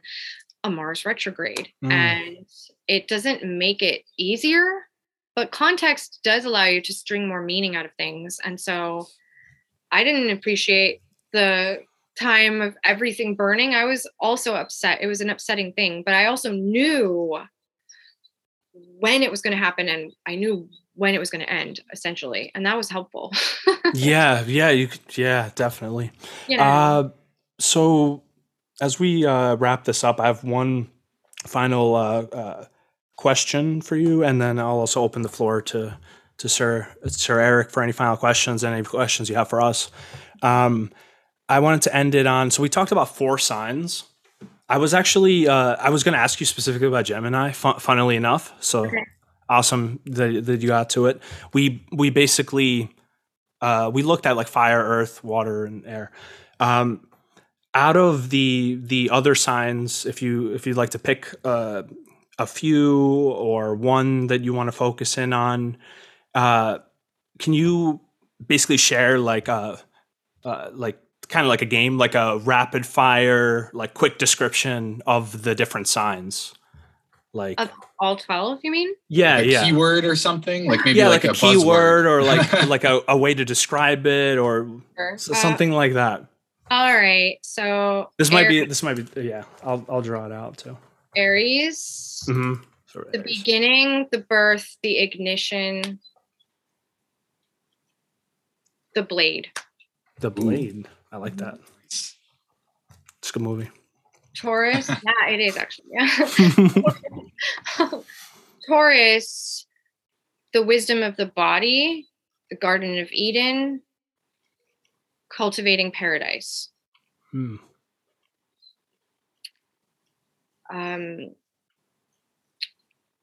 Gemini, infophiliac, dual hemispheres, binary code. Leave it at that. Cancer, the mother of the 9 muses,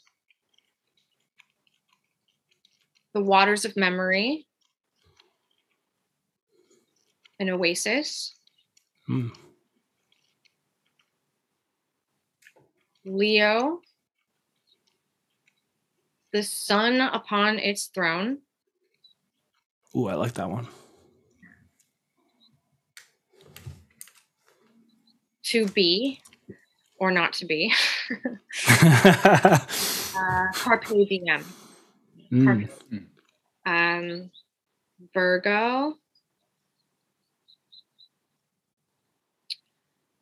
the last sigh of summer.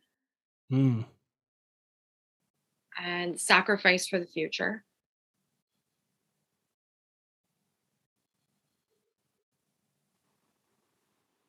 Libra, the scales of Mott, weighing the heart against a feather. Beauty is truth and truth is beauty.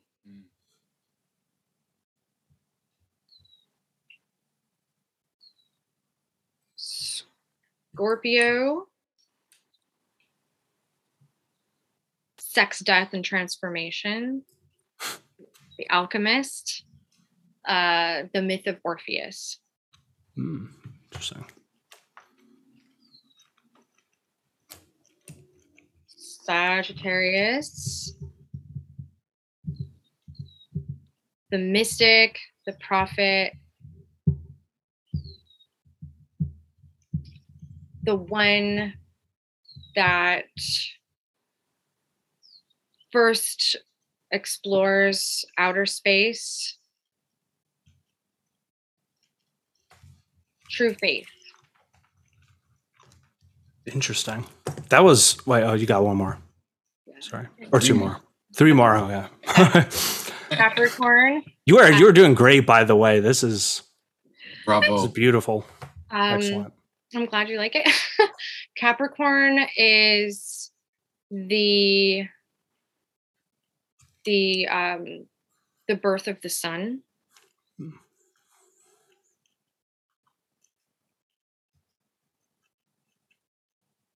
The spirit's ascent.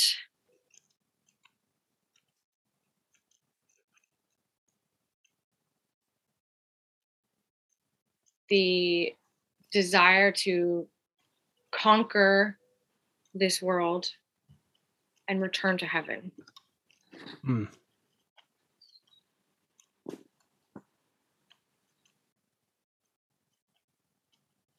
Aquarius is the wilderness, the wasteland, the exile in the wilderness, the heretic, the madman and the genius, the shaman.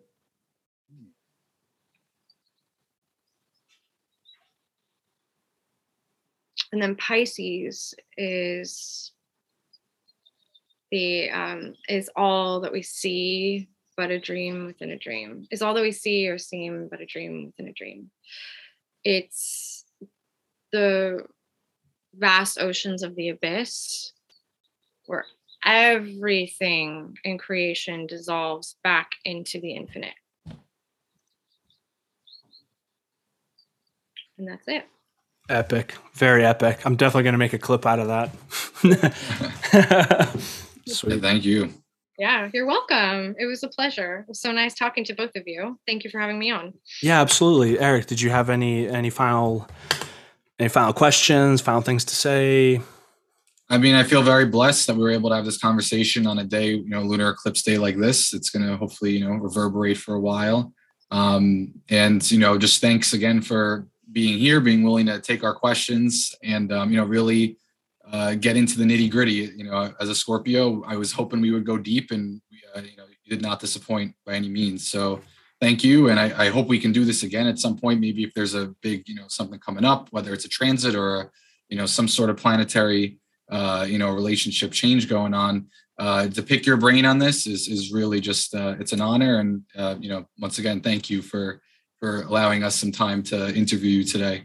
Thank you. No, it's a pleasure. I really appreciate both of you. And I also admire what you do for others as well. I was going to be a teacher. I really appreciate that you do that work. I know what an amazing job that is, but also what a hard job that is. So thank you for actually being one of the teachers that kids actually need to have. It's not an easy position to be in. I was there and I know the level of sacrifice that you make for the kids. And I think that's wonderful.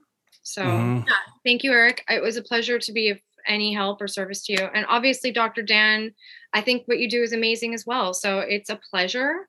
If you ever want me on your show again, I'm happy to come back on. Absolutely. Yeah. You're a great guest, a lot of insight, a lot of things to talk about. I think, it's kind of interesting.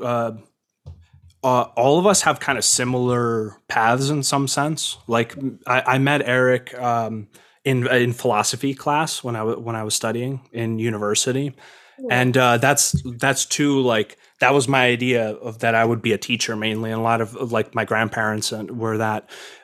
So we all have that like same inclination. I think what's cool to point out about that is there's a lot of ways to do that, right? Like you can work at a school, you can do your own thing, you can like write articles. I think what a teacher is somebody who shares information, but first and foremost, a teacher is someone who seeks to learn, really, because teaching is just really an excuse to learn for me, at least, particularly about what I'm interested in. So I actually use it in that sense. Yeah. Rachel, before you go, are there any lessons that you're doing? Anything on your website that you're offering? Any classes? Thank you for reminding me. Curious about that. I am going to be launching a class on spiritual alchemy called Spiritualized, the Art and Soul of Alchemy. And that's going to probably be available by the end of May. So depending on whenever this goes out, it's very likely that I will be offering my spiritual alchemy class, which is a really interesting journey through the planets from an alchemical perspective. And I also, in June, I'm going to have a class on Mercury and Gemini, and that's called Cash Flow. And it's all about how Mercury and Gemini corresponds to the ability to manifest cash. So it's a money magic class, but it's a little deeper than that. That's kind of what it looks like on the surface. But it's a little bit more of a deep meditation on Mercury and Gemini than just that. But I would imagine you wouldn't be teaching about anything very fluffy or pop astrology based on. No, it's a cool class. It's a cool class, but it is it's actually a philosophical class that dives into money as being nothing but thin air. It's just a magic trick. It doesn't exist. And Mercury in Gemini is kind of the ultimate guide into that magic trick. And so it's a study of money. It's a study of Mercury in his rulership in Gemini. And it's a natural magic class, which is traditional Renaissance magic. So it's a lot of things all combined. And it's called Cash Flow.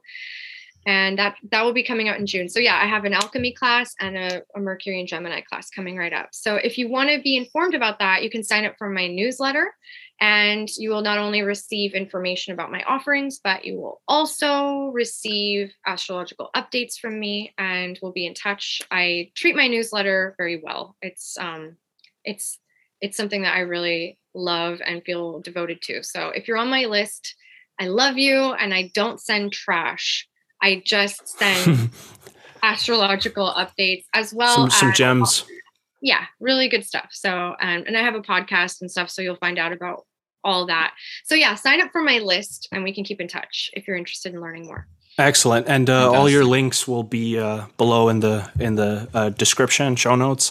I highly recommend anyone who's interested in astrology to take a look at the articles Rachel writes at Aeolian Heart. They're quite epic and definitely worth a read, and well written too. So kudos. Looking forward to that next one.